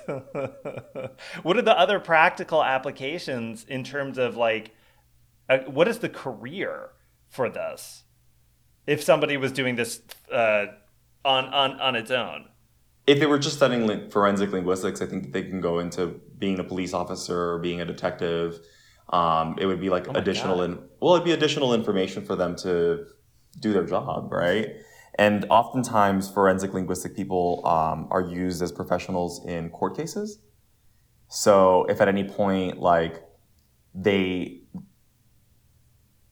America, you're innocent until proven guilty, right? And so you need to create evidence enough to convince a judge and a jury that someone is guilty. And so by having a forensic linguistics, they can show the science behind why the voice note is attached to this person. Okay. It's incredible to me, but it's such a curveball that I don't know where to go with this. Like, I think it's so cool that this was interesting to you. And, and listen, having folks on here, I think it is more rare that I've had somebody talk about a subject that is not related maybe explicitly to an arts education. And, I don't even think I've had that many people on who have said like, oh, well, I was working as I've had some people who were working as like they were going to be surgeons or they were going to be a software engineer. And then at some point they were like, this is terrible. It's not filling my soul. I'm going to do acting, But to have this, interest in developing this as a minor while you were studying in the arts is a really fascinating thing. And it speaks, I think, seems like it speaks a little bit to maybe who you are. Are you just a sort of a naturally intellectually curious person? Yeah, I mean, I just like, how can you not be when someone tells you that there's a way of finding criminals with sound? Like, I'm like, oh, that's cool. Like, tell me more. Like, it's just I think one of the skills of acting that I think I really enjoyed that, and I'm grateful that I developed, was just a hunger for curiosity and asking why. I don't know if it'll ever be helpful in my career as an actor. I do think that like when learning accents, the International Phonetic Alphabet was like a fun tool to help me do that. But because it creates distinctions in your mind that you can then use to recreate someone. Yeah. But I don't know, it's just fun. It's just like I'm weird. Like I have a friend who's an occupational therapist. Do you know what occupational therapy is? An OPT? Yeah. Yes. Well, an OT. An OT, yeah. Yes, I am familiar. Mm-hmm. So she's an occupational therapist for children, and specifically pediatric occupational therapy, emphasis on food therapy. And on food therapy? On food therapy. And I was like, what does that mean? And so she was just telling me about her life, and she basically said that there are children who are very picky eaters. And so she works on how to make them not picky eaters. And so oftentimes parents will force feed their children or try to get them to force them to try new things. And they get frustrated and they create conflict. And she said, globally, force feeding someone is a form of torture. Okay, sure, yeah. And so you are traumatizing your child by forcing them to try different types of food. Why not introduce food in ways and treat food differently so that the child would engage with it on their own? Children are naturally curious, and so why don't you have them cook with you? They'll tell them it's not for them. Oh, I was going to say, just leave it outside there. Leave it around the house in strange places for them to find it, and then they discover it. What is this? Like just on the floor somewhere, or Exactly. And they'll play with it, they'll taste it, whatever. This is a wonderful idea. So sort of getting them involved with the food preparation and that sort of thing. Well, we just started a garden here in our backyard, and the kids are really excited about that and watching the whole process of the food growing. And of course, it's all vegetables. So I do think like that has been a really fun and organic way to watch them get a little bit more, I guess, veggies in their day, because it's like they feel ownership over like I made this, and this grew out of the ground, But the relationship too is different, and so same thing with acting and stuff. Like I don't know, the more you expose yourself to things that you don't know, the more curiosity you have to it. Then there's a sense of ownership that you have over the same material. There's a sense of knowingness. Like I don't know. Yeah. It's just a curiosity that you've developed, and I've developed. I love this. I love the way your mind is working, and I'm not shocked that you're an interesting soul. And so let me ask you this: so then, when you were at USC in the drama side of things, in the dramatic arts program. We've had a few other guests on this podcast who did that program. Patrick Adams is one that is coming to mind. What was the emphasis over there in terms of the acting technique? Is it more of a sort of Strasberg-based program, or was it Meisner, Adler? Was it a kind of a mix of styles? Yeah, that's a really great question. You're making the assumption that most of the listeners have any idea what this pedagogy is. But I don't give a shit. I don't give a shit. No, I don't. If somebody is listening to this podcast, like they will catch up. They're listening for a reason. I don't think that we have forensic linguistics tuning into this show. If they are welcome. But it's very inside baseball. Do you want an Uda? What do you want, Hagen, bitch? No. So full transparency, I wasn't in the BFA program. I was in the BA program. So I think that the BFA program, in the years that I went there, can't speak to it now because I think they've done a whole facelift of the program. But the BFA program was more structured, and they had very, very set classes that everyone took. They took Shakespeare, they took classics, et cetera, et cetera. With the BA program, I found it to be rather lazy when I was there. Okay. It was just here's some stuff. And here's some acting coaches that you can go to, but each acting coach had their own style, their own understanding of how things worked. Wonderful professors. I think that they really worked hard on getting some great adjunct professors. But there seemed to be a lot of, the BA program felt like a lot of historical contexts for theater and performance as a study. And the in practicum stuff was your electives, as opposed to the BFA program where the in practicum stuff was your emphasis and the historical context was your general ed. So it was a little bit of a different general approach. Ed, yeah. When you say in practicum, that's a word that that I am not as familiar with. Can you talk more about what do you mean by what does that stand for? Oh, that's just Latin for in practice. In practice, so basically your conservatory style classes. It would be the difference between learning Meisner from a book versus practicing Meisner in a play, in your rehearsal process for a play. And so in the theater BA program, we weren't guaranteed performances. We'd have to audition or create our own shows, and even then funding was kind of hard to come across. And that's when I was just this program isn't going to work for me, but I'm already here, so I might as well do what I need to do to graduate and then fill in what I need for my own educational purposes. Well, what's interesting is I remember, speaking of Uta Hagen, we had a family friend who, when I was applying to different programs, they were kind to tell me, they were a family friend who worked a lot in entertainment as an actor. And they just said you don't need to go to NYU. Try to go to go to Columbia and then study with my friend Uta. And I just really was excited to go to NYU, and I was like, no, I think I'm just going to go to NYU. And then I remember my sophomore year at college, an article in the obituary came out for Uta Hagen, and reading that and going I guess that didn't, but I never would have met my wife if I hadn't gone to NYU. I mean, a lot of things. Oh yeah, we make choices and it influences our lives, Yeah.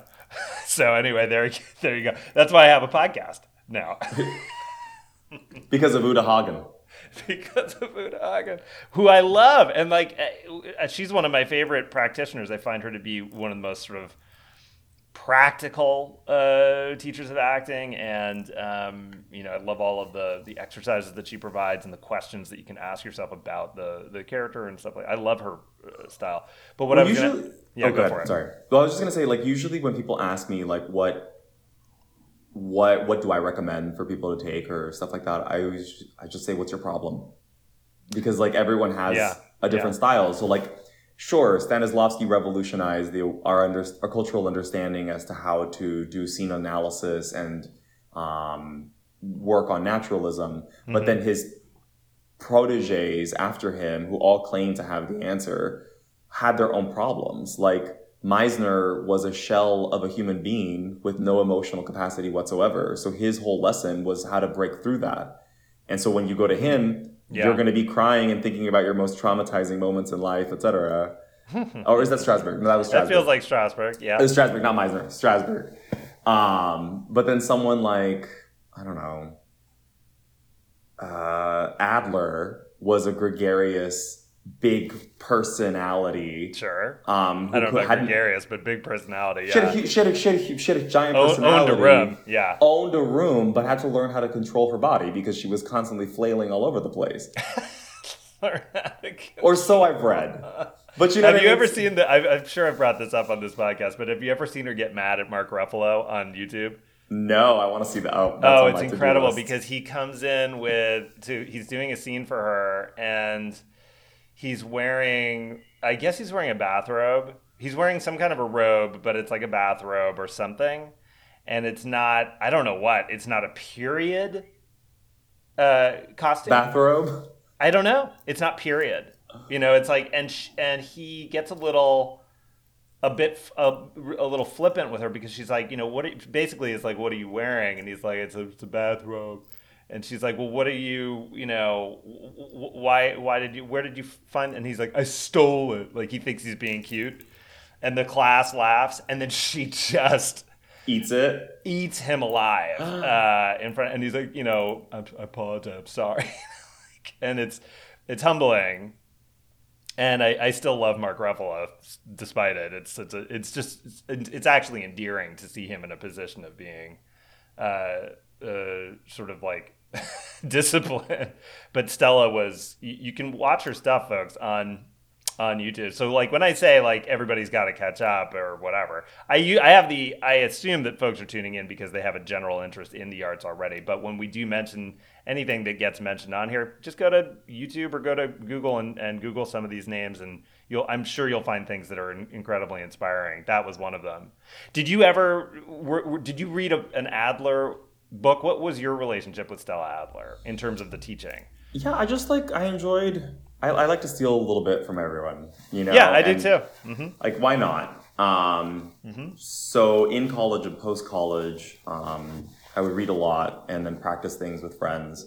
I read Strasberg, Adler, Hagen, Michael Wolfson, who's currently a coach here. I was in his master class for 4 or 5 months.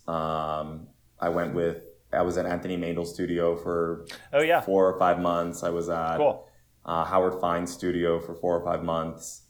Anthony Meindl came up in my Instagram feed recently, and I've never taken one of his classes, but he was saying, it's like he was one of those sponsored posts, and something that he said that I thought was, I agreed with. I don't know, it just made me think, which was he was talking about the breakdowns that go out to on a particular character, and he was like, those are for the agent. They're not for you. You don't even have to pay attention to them. It's just the agent to go like, okay, who's my person that's like this guy or whatever, or this person. But for you, the actor, when it says like plucky, like you don't have to give a shit about it. And I thought I loved that. So you were seeking out these other acting or classes outside of your college program or after you graduated from school. Now you then at some point, and by the way, you're born and raised in LA. Mm-hmm. Is that right? Yeah. Was it your intention to stay in LA and go to school here? And did you want to be close to family, or did you look at programs and classes around, different parts of the country? That's a great question. Yeah. So I had applied to different, like my parents were immigrants, and so I was their, little translator, a little doctor, a little whatever. And so well, to be honest, I never really thought about going to college. It wasn't something it was in my realm, my sphere of knowing that was like a possibility for me. And weirdly enough, even my own counselor, like when I told her that I was interested in going to college, despite having a 4.8 GPA and the really high SAT score, wow, she said, you can go to a community college first, which there's nothing wrong with that. But the imposing of possibility onto someone limits what you think is possible, right? And so I got into UCLA with like a full ride to go and study political science. Wow. And then my English teacher in high school just basically said, "But you love acting. Why aren't you pursuing that as a career?" And I literally looked at him and I said, "You can do that?" You didn't know? So were you doing a lot of high school theater and that kind of thing? You must have been. And you didn't know, nobody at the high school was like, which performing arts program are you going to apply to? No. Because it wasn't a thing. That's not a possibility. Okay. You know, like no one was doing that. And like granted, like I was in majority of the school plays, like either a lead or whatever. I was president of the drama club. There's local colleges that host high school theater competitions like DTASC or Long Beach Community College, Fullerton College, etc. And I'd won a couple of those competitions, but like it never literally, I don't know if it's just, I feel so stupid, but it never crossed my mind until that moment where he asked, well, why not do this? So I auditioned for USC and I auditioned for Juilliard. You did the Juilliard audition. Well, because again, I had such limited, I didn't even know what drama programs were good. But that takes incredible courage because the Juilliard, it's one of the most historically intimidating auditions. Did you fly to New York for it? I flew to San Francisco. They had Okay. They had both. How did that go? It went good. I think it went well. Don't they eliminate rounds of people in the same day? Yeah. Jesus Christ. And how many monologues did you have ready? I think I had 4. Yeah. One classic comedic dramatic, contemporary comedic dramatic. At that tender bars. age, it's like, you know, because even if somebody said like now, like, can you prepare 4 monologues? I'd be like, oh, that sounds fun. Yeah, sure. That sounds like, you know, what a fun afternoon. But when you're at a tender age, it's like every one of those monologues, you're still I mean, at least for me, even at the age of 18, I had worked professionally already as a child, but like still, I was hanging on for dear life. I didn't know what the fuck I was doing with anything. Yeah. Acting wise, it was all instinct. It was all, I remember like, you know, it's like when you do one of those like musicals when you're a kid and if there's an adult audience, sometimes there's like a reference to somebody. Like Noel Coward, you know? And it's like Who's referencing Noel Coward anymore? Oh, you know, if you go back to like Anything Goes or something, it's like there's a reference to somebody like Noel Coward, and it's like as a child, it's like you say Noel Coward and the adult audience laughs and you're like, you have no idea why. Yeah. But you just remember that they laughed. So then you're like, aha, so just then I would just lean into Noel Coward, and then the audience would roar with laughter. And then, of course, they're also going like, this is cute because it's a kid. Yeah, because you have no idea what the fuck he's saying. Right. So what I mean to say is like by the age of 18, it's like you're barely still trying to figure out, you know, I was talking to somebody else about doing Shakespeare at this age. It's like, how do you do Romeo and Juliet at the age of 18 or younger? When you have no idea what it is to like be in love, or maybe you do, but like, can you articulate it? Can you use the poetry of Shakespeare and channel it? I mean, that takes a very, very special person who has that kind of self-awareness, I think, you know? So let's go to that, I guess. Were you a self-aware actor an artist at that age? I think so, to a certain degree. Like I grew up in a beauty salon, so oftentimes I spent my childhood listening to people talk about their divorce or talking about like, oh my God, God, like their partner cheating on them or whatever. I mean, it's like very, wow, that was the culture, you know? And so I think that I wasn't like ignorant of those things, but I think that I didn't have I think the thing that I lacked was I could have used more discipline. Because over the years, I've discovered that my attention span is a little hard to control.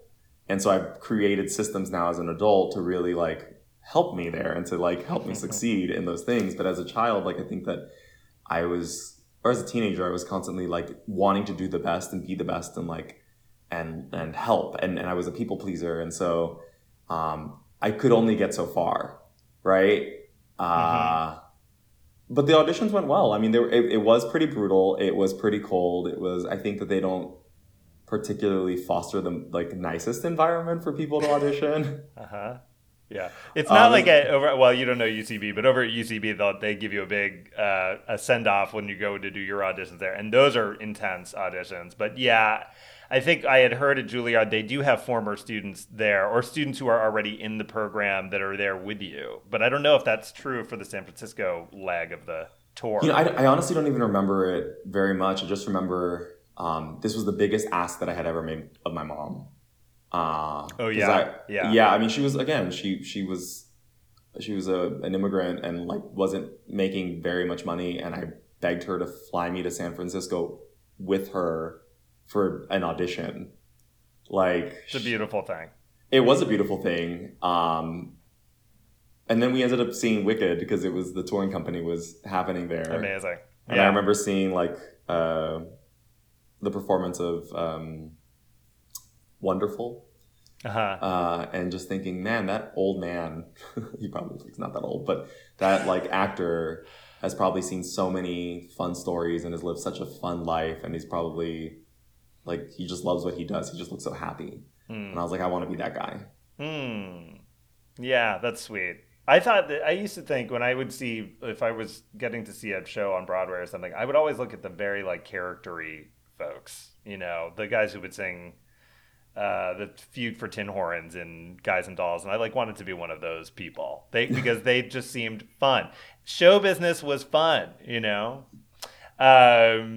and in Hollywood it can be fun. It feels a little more tense here a little bit, and I think part of that is what you were talking about previously about that sort of fast moving train thing. Not that doesn't exist on Broadway, that does there as well, but that thing that you're talking about, just watching that actor just kill it in a regional production of a very well written show, and just seeming having a great time, and I that is a huge thing for me too. Just I liked meeting. I thought actors were funny and interesting and empathetic and different than other people, and because I started working when I was a younger person, it's the conversation was better than what I was getting at school, So in any case, so then you come out of USC, after we took this class together at the Groundlings, I guess you fell in at some point with some of my fellow NYU alums over at I Am a Theater Company. Oh yeah.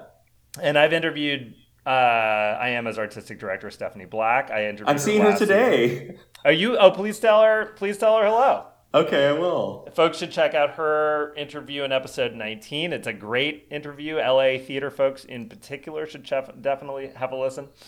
And I understand, so you did 2 productions with I Am a Theater Company, I think, including John Caron's play, Canyon, when it was known as The House That Jake Built. Yeah. Mm-hmm. And I went on to, funnily enough, to understudy Jake in the premiere of Canyon when it was the co-production with I Am a Theater Company and the Latino Theater Company. Oh, no way. Yeah, it's a great play.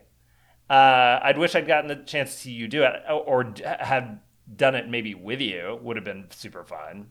How did you meet the I Am a folks? Oh, that was an audition. Yeah, they were producing John Caron. They were doing a workshop of John Caron's play, and it was formerly known as The House That Jake Built. Yeah. And I did a self-tape for it. They were looking for a 17-year-old Latino person. Yeah. And they hired me off the self-tape, and it was great. I hadn't done theater. I was so hungry to perform. After college, I got a day job, and it was a startup at a tech company, and it was 60 to 70 hours a week, and there was just no life after that. And so wow.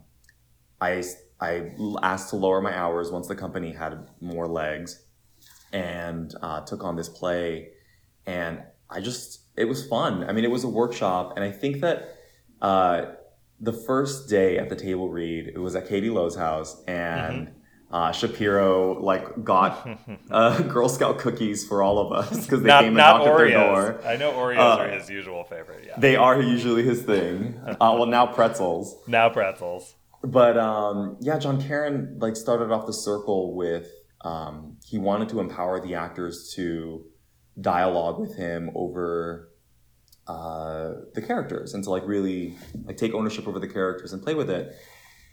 And I think because of my because I come from the undocumented community and the play dealt with undocumented issues, there was a certain level of ownership that I felt over like a protection of the community. Mm-hmm. And because of my history with like USC and like with taking screenwriting classes and directing classes, one of the things that I learned there is like casting has so much to do with the story and like the social impacts that any story has. Yeah. And I remember I was so cocky, and John, forgive me if this ever offended you, but I remember after the end of it, he's like, does anyone have any questions? And I raised my hand and I said, yeah, I'm really curious as to why my character's IQ is so low.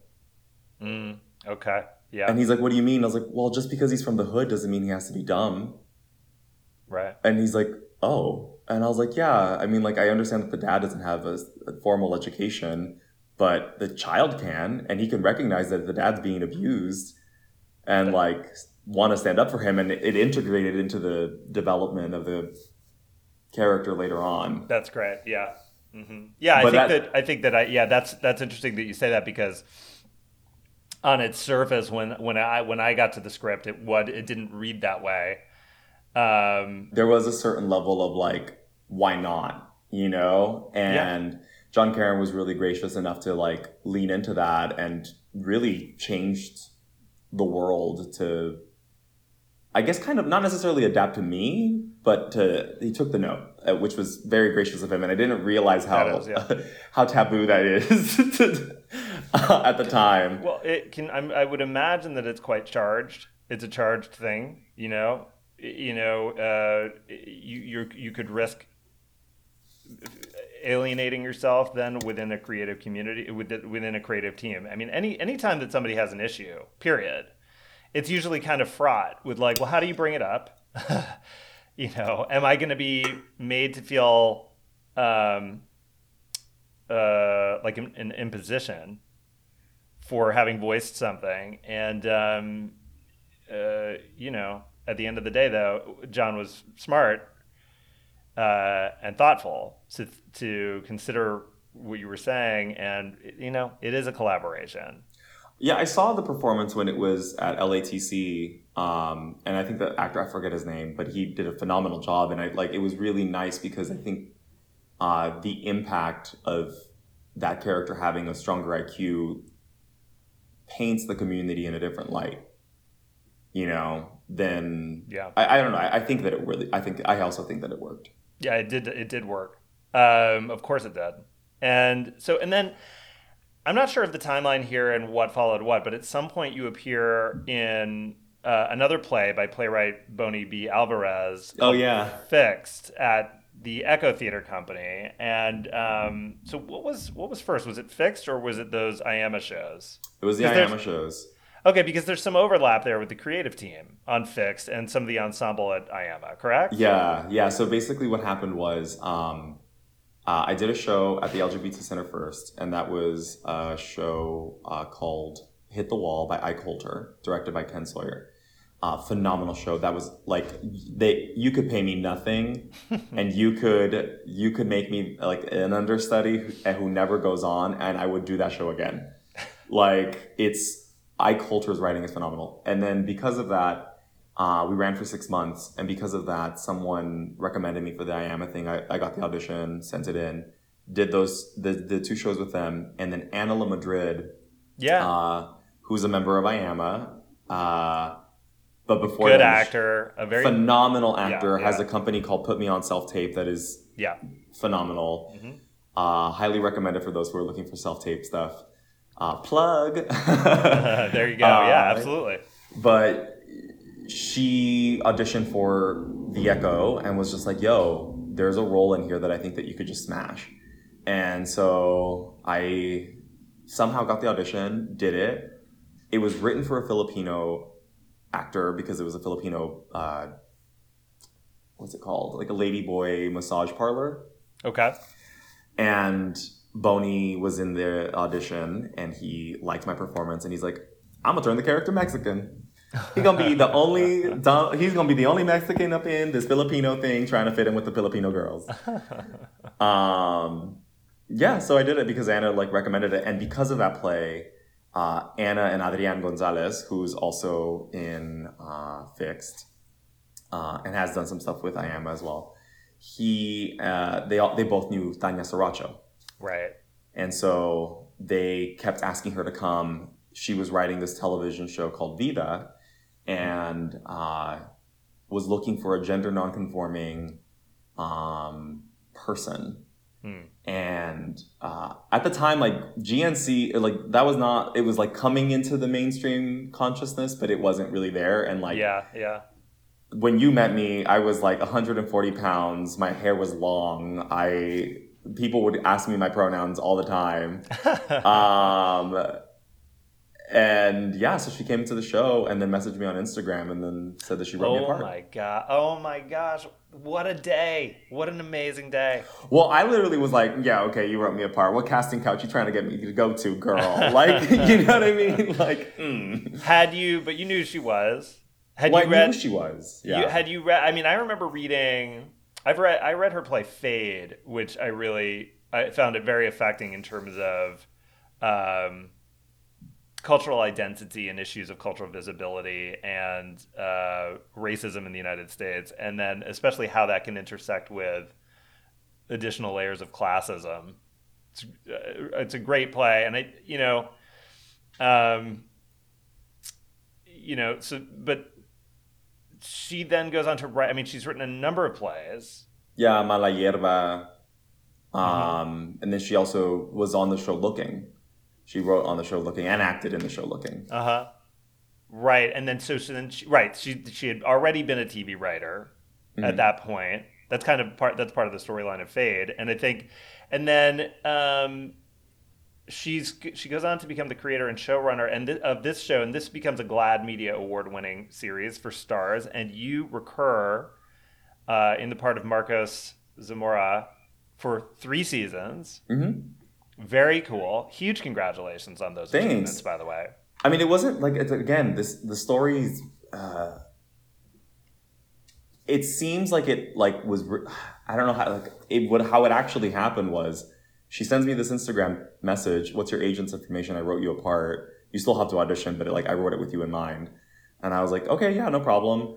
It came on. It was a 1-day co-star. And I was like, this is my shot. I love this story. I love who this is. Yeah. And again, I came across a moment where I've been really blessed with other creatives who believe in collaboration. John Karen, Tanya Saracho, and Matt Lopez, and many more. But I walked in there and I had facial hair for the first time in my life because I couldn't grow it up until that age. And I had long hair and they wanted this big femme queen personality. And they're like, you need to shave. The key makeup person said I needed to shave. And I said, why? Yeah. And she said, because you're femme. And I said, there are femme people with facial hair. Right. And he lives in Boyle Heights and he can't always walk out with all of his feathers out. That's dangerous. And so he needs some sense of armor. And this is my armor. Wow. And mind you, this is a co-star who is saying this. I had balls. I don't know why. I thought that I could get, I thought that was okay. That's all brilliant, though. And so she was like, well, then let's talk to the showrunner and see what she says. And I was like, okay, well, let's talk to her. And if she says no, then I'll shave. Mm-hmm. And so I explained my position, and Tanya was like, I like it. Let him do it. Yeah. And I was like, really? Oh, me? Oh, okay. And so I just, I wanted to kill it. I wanted to, just do it. And I was nervous as hell, but I was like, I know what I'm doing. I know the lines. I can fill in the moment, and I did my best. And then I didn't know that this happened, but I later on discovered that she had messaged my co-star, Michelle Prada, and asked her, I'm interested in bringing him on in a bigger role. Do you think he can handle it? And she vouched for me. Wow. She vouched for me, and she said, yeah, he's got it. And so she wrote me in as a guest star for the next episode, and then 6 episodes in season 2, and then 3 episodes in season 3, with a big culmination of me having the Queercenetta, which landed me on the cover of the LA Times. Yes, this is incredible. Section. So you become a breakout star basically on this show, which leads to this lovely profile of you in the Los Angeles Times for this episode that you were just referring to. This is huge. And they delve a little bit into your childhood and ask you, I guess, about your queer identity and your character Marcos. And so then this is an 80s inspired gender bending quinceañera or queercenera. Good Lord, am I saying that right? By their best friend Lynn, which doubled as the character's 30th birthday. It's a lovely and beautiful idea for an episode of television. Are you comfortable sharing with me a little bit about what filming that episode meant to you and perhaps what it continues to mean for you since it's been a while now since it aired? I think that the concept of gender is so fascinating to me because from a young age, I never understood it. I was always a little bit more effeminate and very sensitive. I would kiss people's feet because I couldn't reach their faces.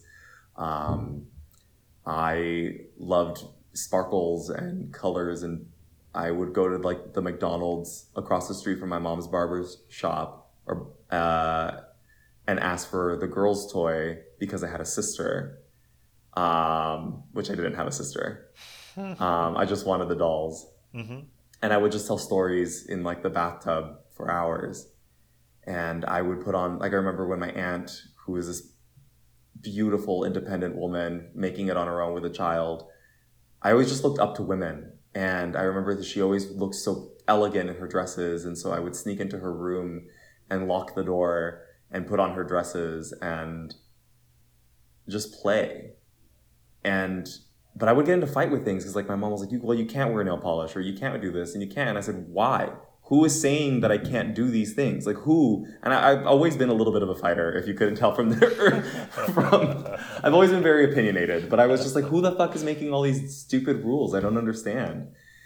And so for me, like before filming that episode, I think one of the hurdles of being a performer is getting over your own imposter syndrome and getting over this need to be liked. That's even harder. It's even harder. And I took these self-development courses that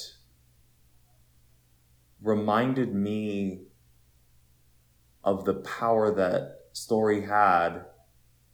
And so to me, like, Tanya gifted me my childhood again. So from like, wow. And it was my culture. Like I knew what a quinceañera was and I knew what the traditional look was. And even the conversations that I had with the makeup department or the costume department or the hair department, I was like, wait, what if we do like the traditional hard 1980s split down the middle, like hairspray it down, some tendrils, like curly tendrils, but like, or like straight tendrils, but curly hair. And like the vision, Tanya wrote the vision and like, I was able to fly because of it.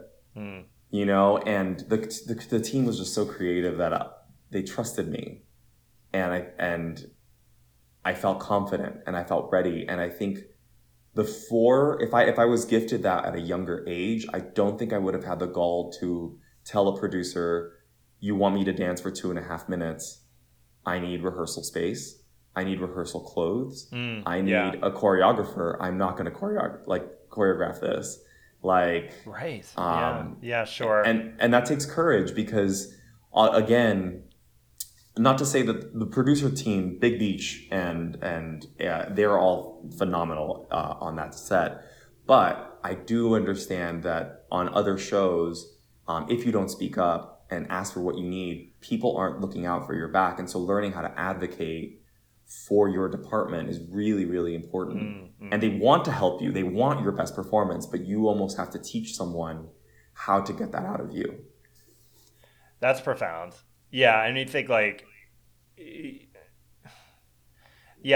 I mean, they're trying to do as much as possible with as little time that something would take and as little money as it would take. And I could see a situation where it would just be this vibe of like, all right, go do your thing. And it's like, no, and then and I do think like, yeah, that tendency to just be like, to be pleasing to folks and just say like, oh, okay, I can make it work. And, and particularly actors, I think are in a position of actors who don't have any kind of status yet or power on their show yet, or they're coming in for a small part on something. It's like, oftentimes you're in a position of like trying your best not to be a problem. And, I like the theme here that in this interview so far about speaking up, because I think that's an important one for people to hear.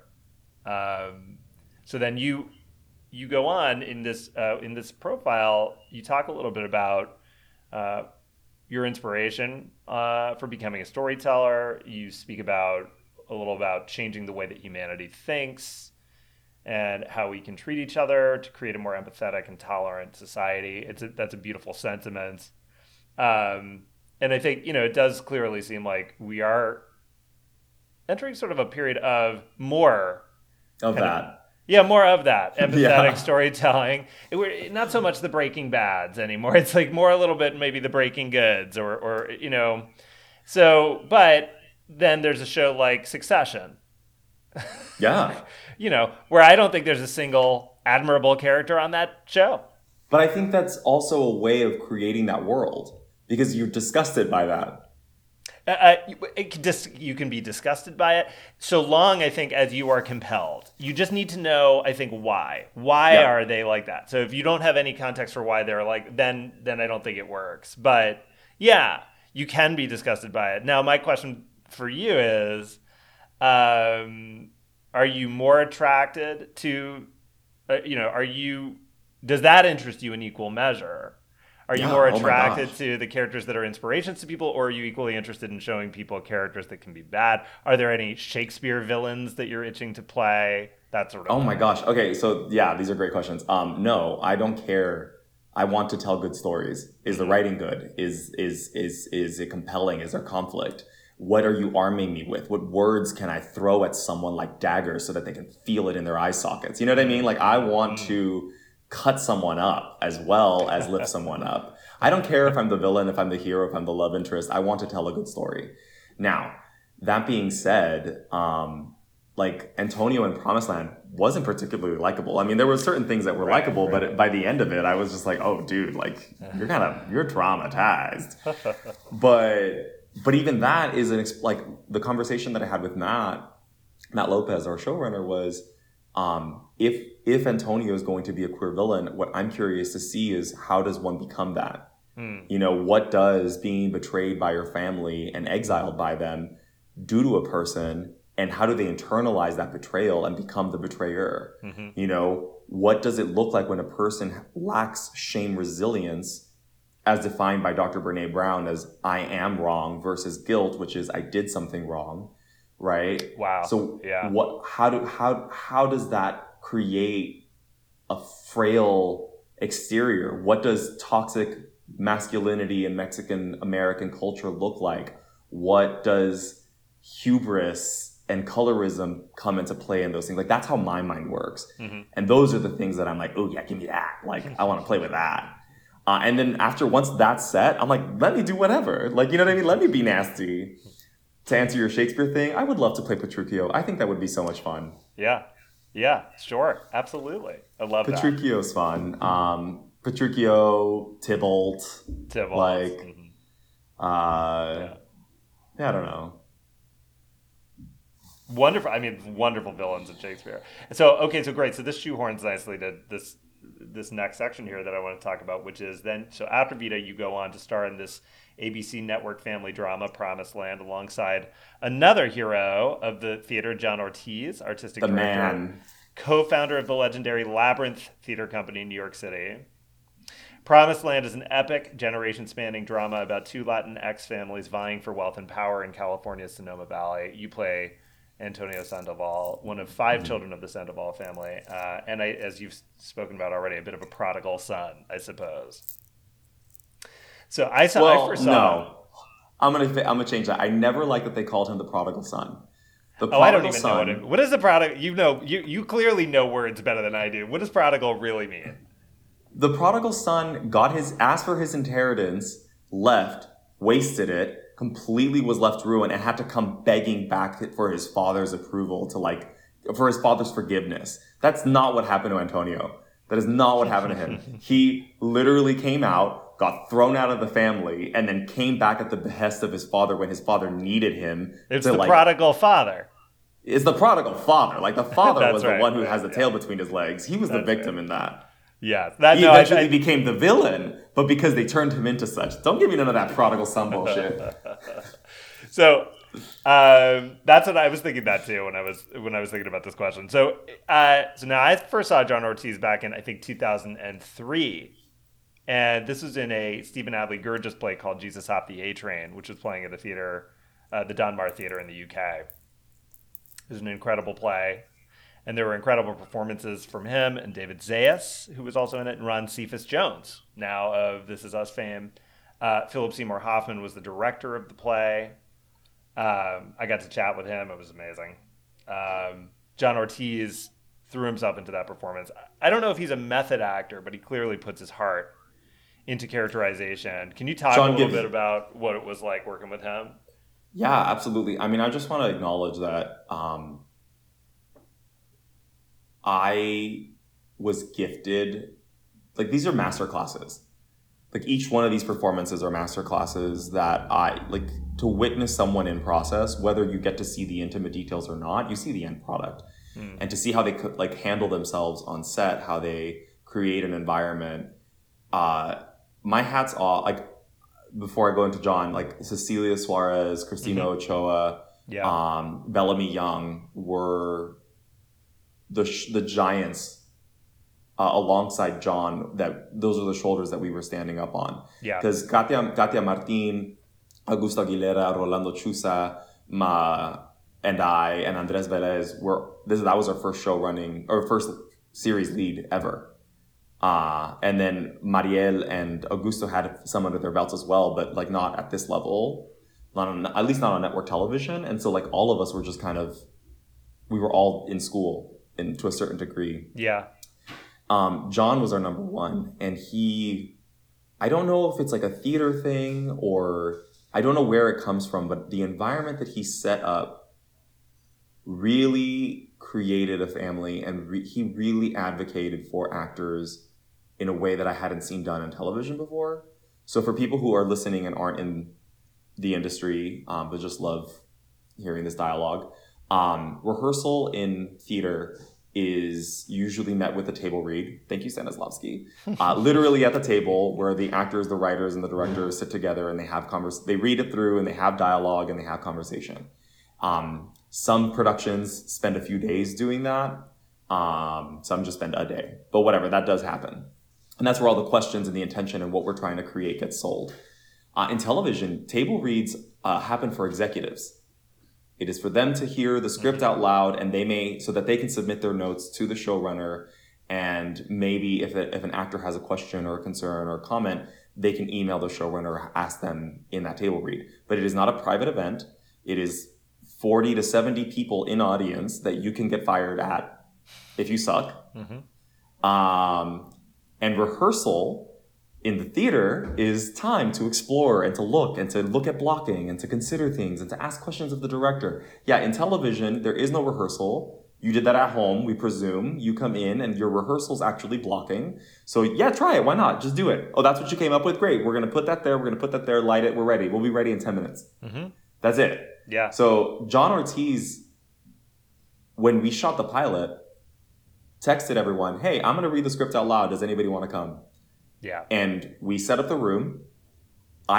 doing my little homework, I'm a little overdoer homework person. I was like, okay, this is multi-generational. If they came in here in 1986 and I'm roughly around 30 and my sister's around 32, that means I was born in 1992 and she was born in 1990. And then this person was this and this person was that. And then blah, blah, blah. And they probably got a divorce around here and whatever. So like I came in and I was like, all right, everyone. So I served as dramaturg. I was like, so from like my like Nancy Drewing, here's a list. And I printed it out for everyone. Like here, like I didn't actually print it out, but that was the energy.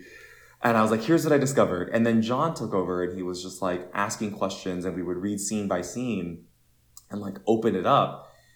And we rehearsed. Like we actually had rehearsal. The 1980 storyline, even throughout the project, would meet independently of shooting schedule to run the lines and do their work together. Very rare that would happen. Incredibly rare. Like, and everyone was committed in their own way, you know, and it bled over because we were filming this during COVID. And so the studio was like, we can't do any more table reads or any, like, we're not going to do the big executive table reads. But John fought and is like, okay, well, that's fine. Can we still do a table read just for the actors? Like, this isn't for a show, but this is for us to just hear it out loud together. Mm-hmm. And we got approval, but the network was like, why would we do that? It's going to be volunteer. We're not going to pay for that. Right. And all of us were like, yeah, we get that. Thank you. Yeah. Like, we're good. And we would always voluntarily invite the writers to come, which Matt kind of made it a policy where like he preferred the writers not be there because he wanted it to be an actor space. And the director was also invited. No director said no.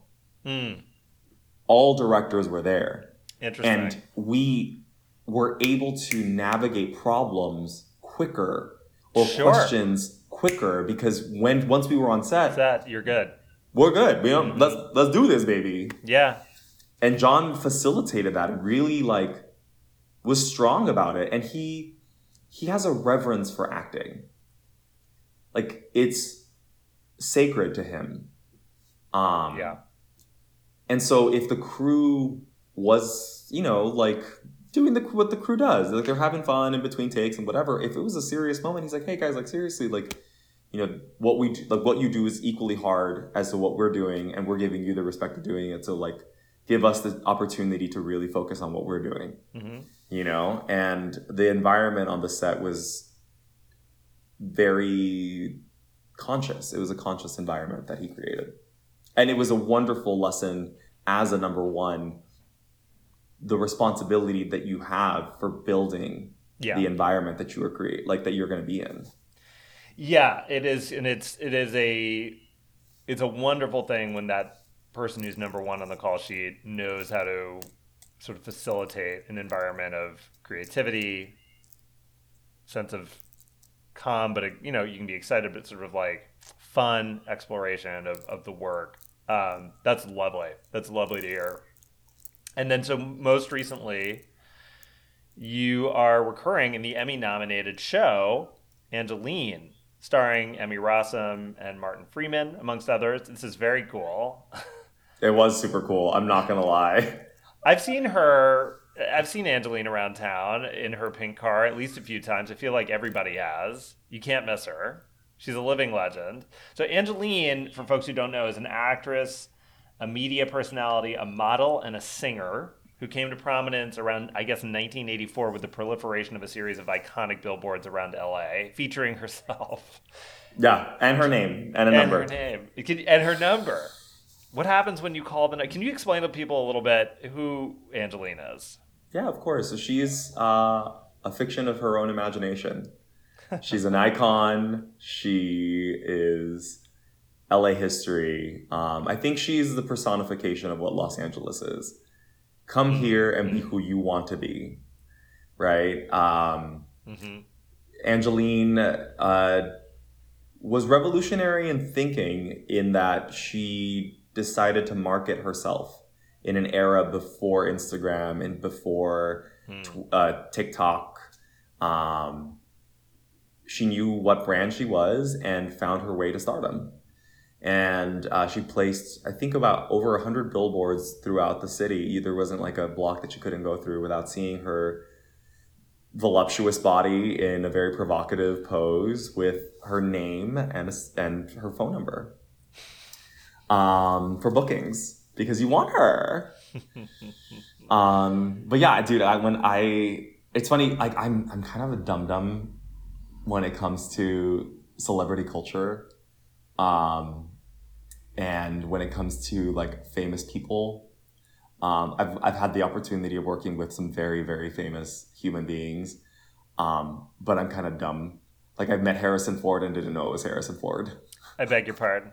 Yeah. How did that happen?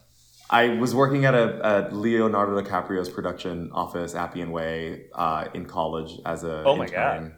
Oh my God. Excuse me. Can we talk about this for a moment? There's not much to talk about. I just was working there. That's a very that's a very important company, and I believe, was it Franklin Leonard was working for Leonardo DiCaprio for a while before creating The Blacklist? And I don't know what timeline this is on, but was that around that particular time? This was around the Quentin Tarantino Django Unchained period. So maybe that's a little bit after. Okay, got it.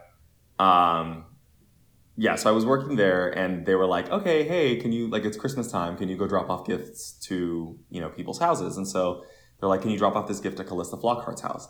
And I knew who Calista Flockhart was because I watched Brothers and Sisters on ABC, and I love that show. Yeah. And of course, how am I not supposed to know who Ally McBeal is in The Dancing Baby? I was like, I called my best friend at the time, and I was like, oh my God, Jeanne, I'm gonna go to Callista's house, I'm gonna meet Calista, but I never really cared about that kind of stuff, but I was just like excited, whatever. And you had no idea. So I go and I drop off the freaking gift at her house, and I ring the doorbell, and this like disheveled man in a bathrobe answers it.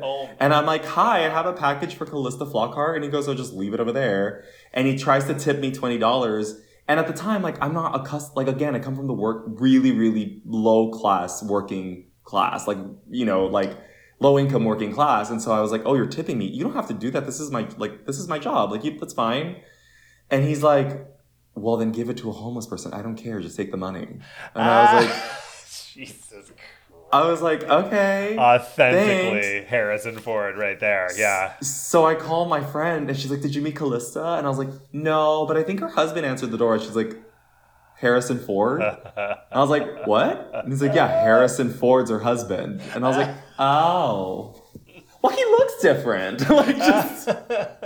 Had you seen, what were the Harrison Ford movies that you had seen at that point? None. I didn't like. So you had not adventure seen any films. Star Wars movies. You had not seen any Indiana Jones movies. You hadn't None. You hadn't seen Air Force One. I haven't seen Air Force One, Indiana Jones, Star Wars, none of it. Because it wasn't my I didn't like those movies. I didn't like fantasy or adventure. I liked drama.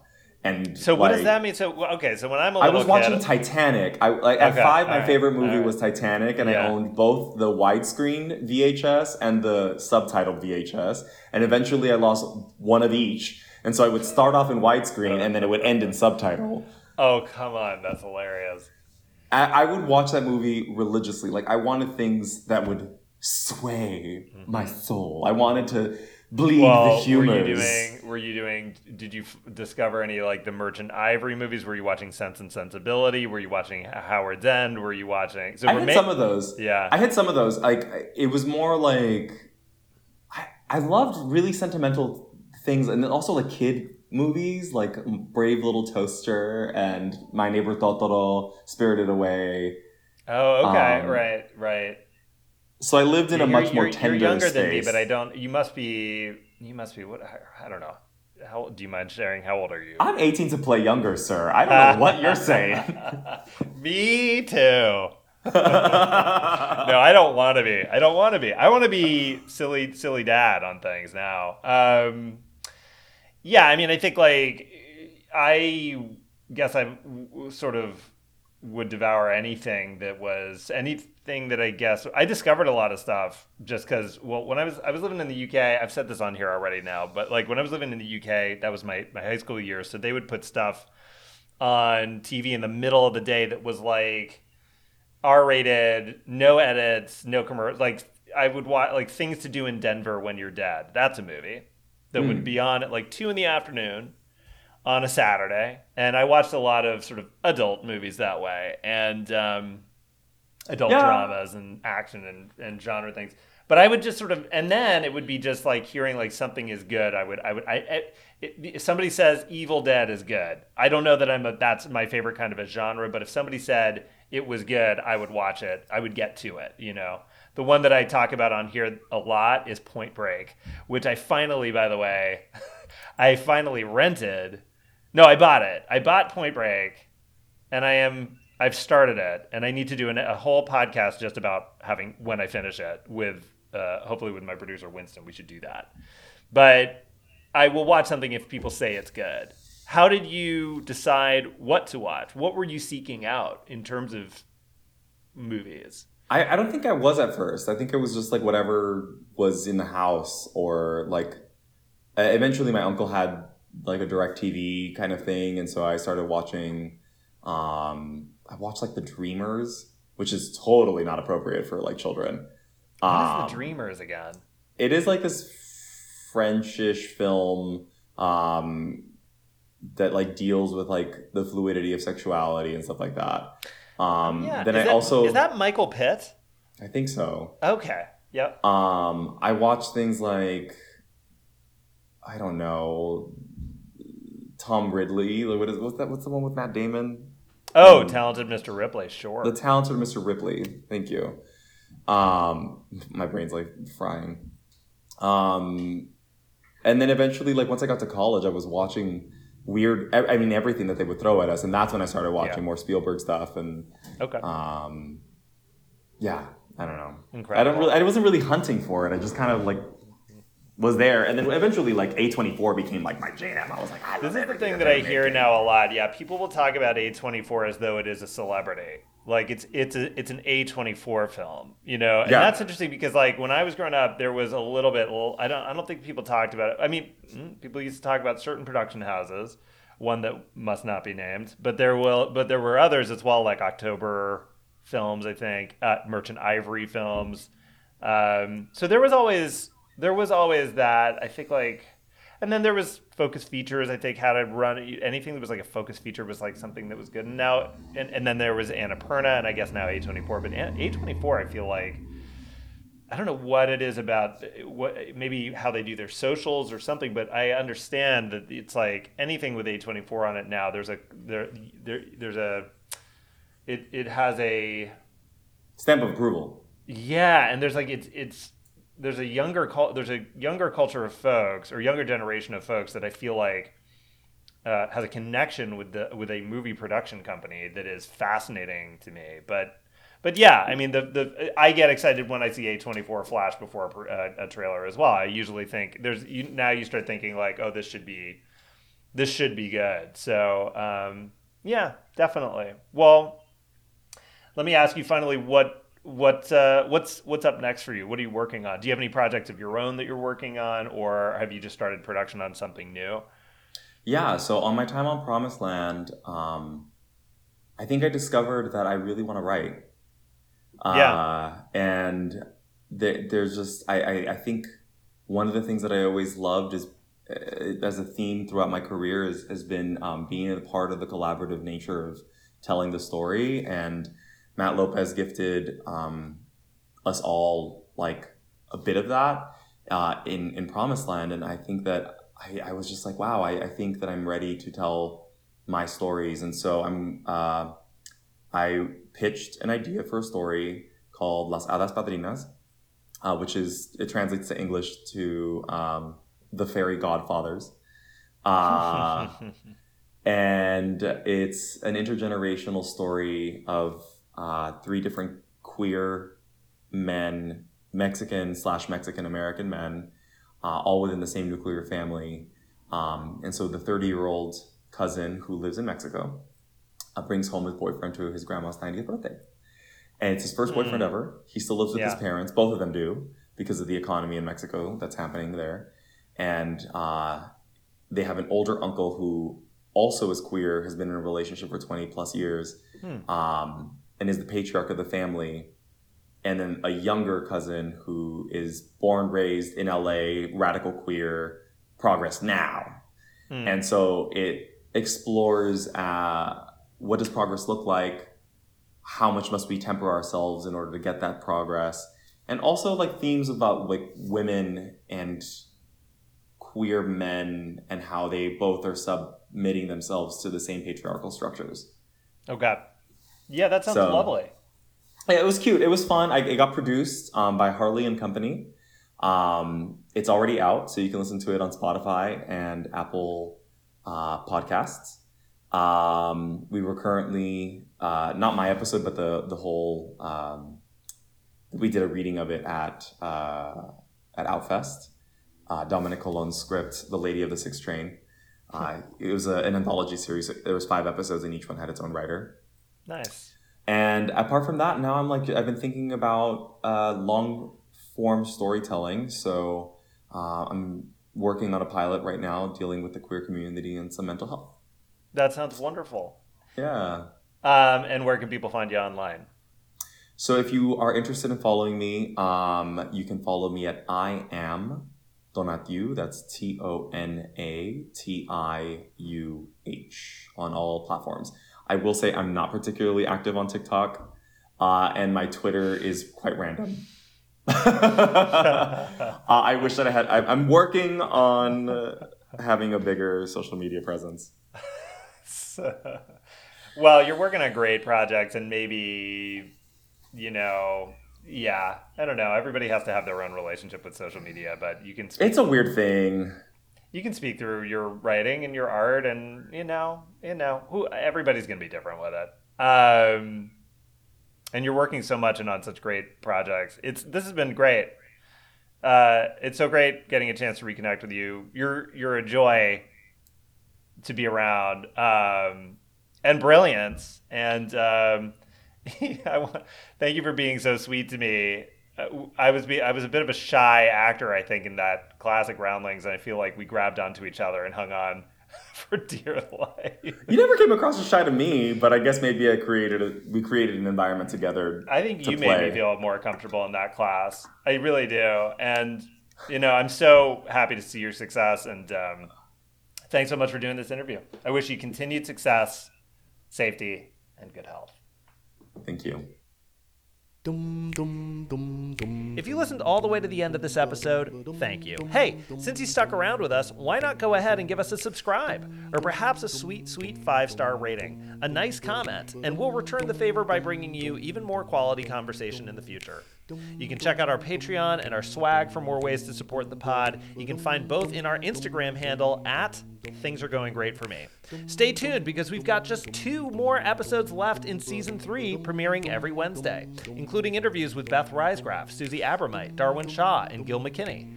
Our sound engineer is Christopher Frontiero, and our series composer is Cormac Bluestone. Our graphics editors are Sierra Hauser and Leon Simone.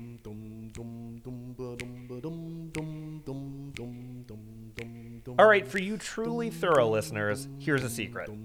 I went to see Black Panther Wakanda Forever with my oldest son, Henry. We really enjoyed the movie, but we did one of those 4DX experiences for the first time where the chair moves and you get sprayed by water and there's lightning effects and even smoke. All of it made ordering a pizza a big mistake. But the worst part were that there were these little tubes that blow air behind your ears, and it just kept feeling like my chair was trying to be inappropriate with me. I'm not sure that I loved it. I'm not sure that I hated it. The verdict? More research needed.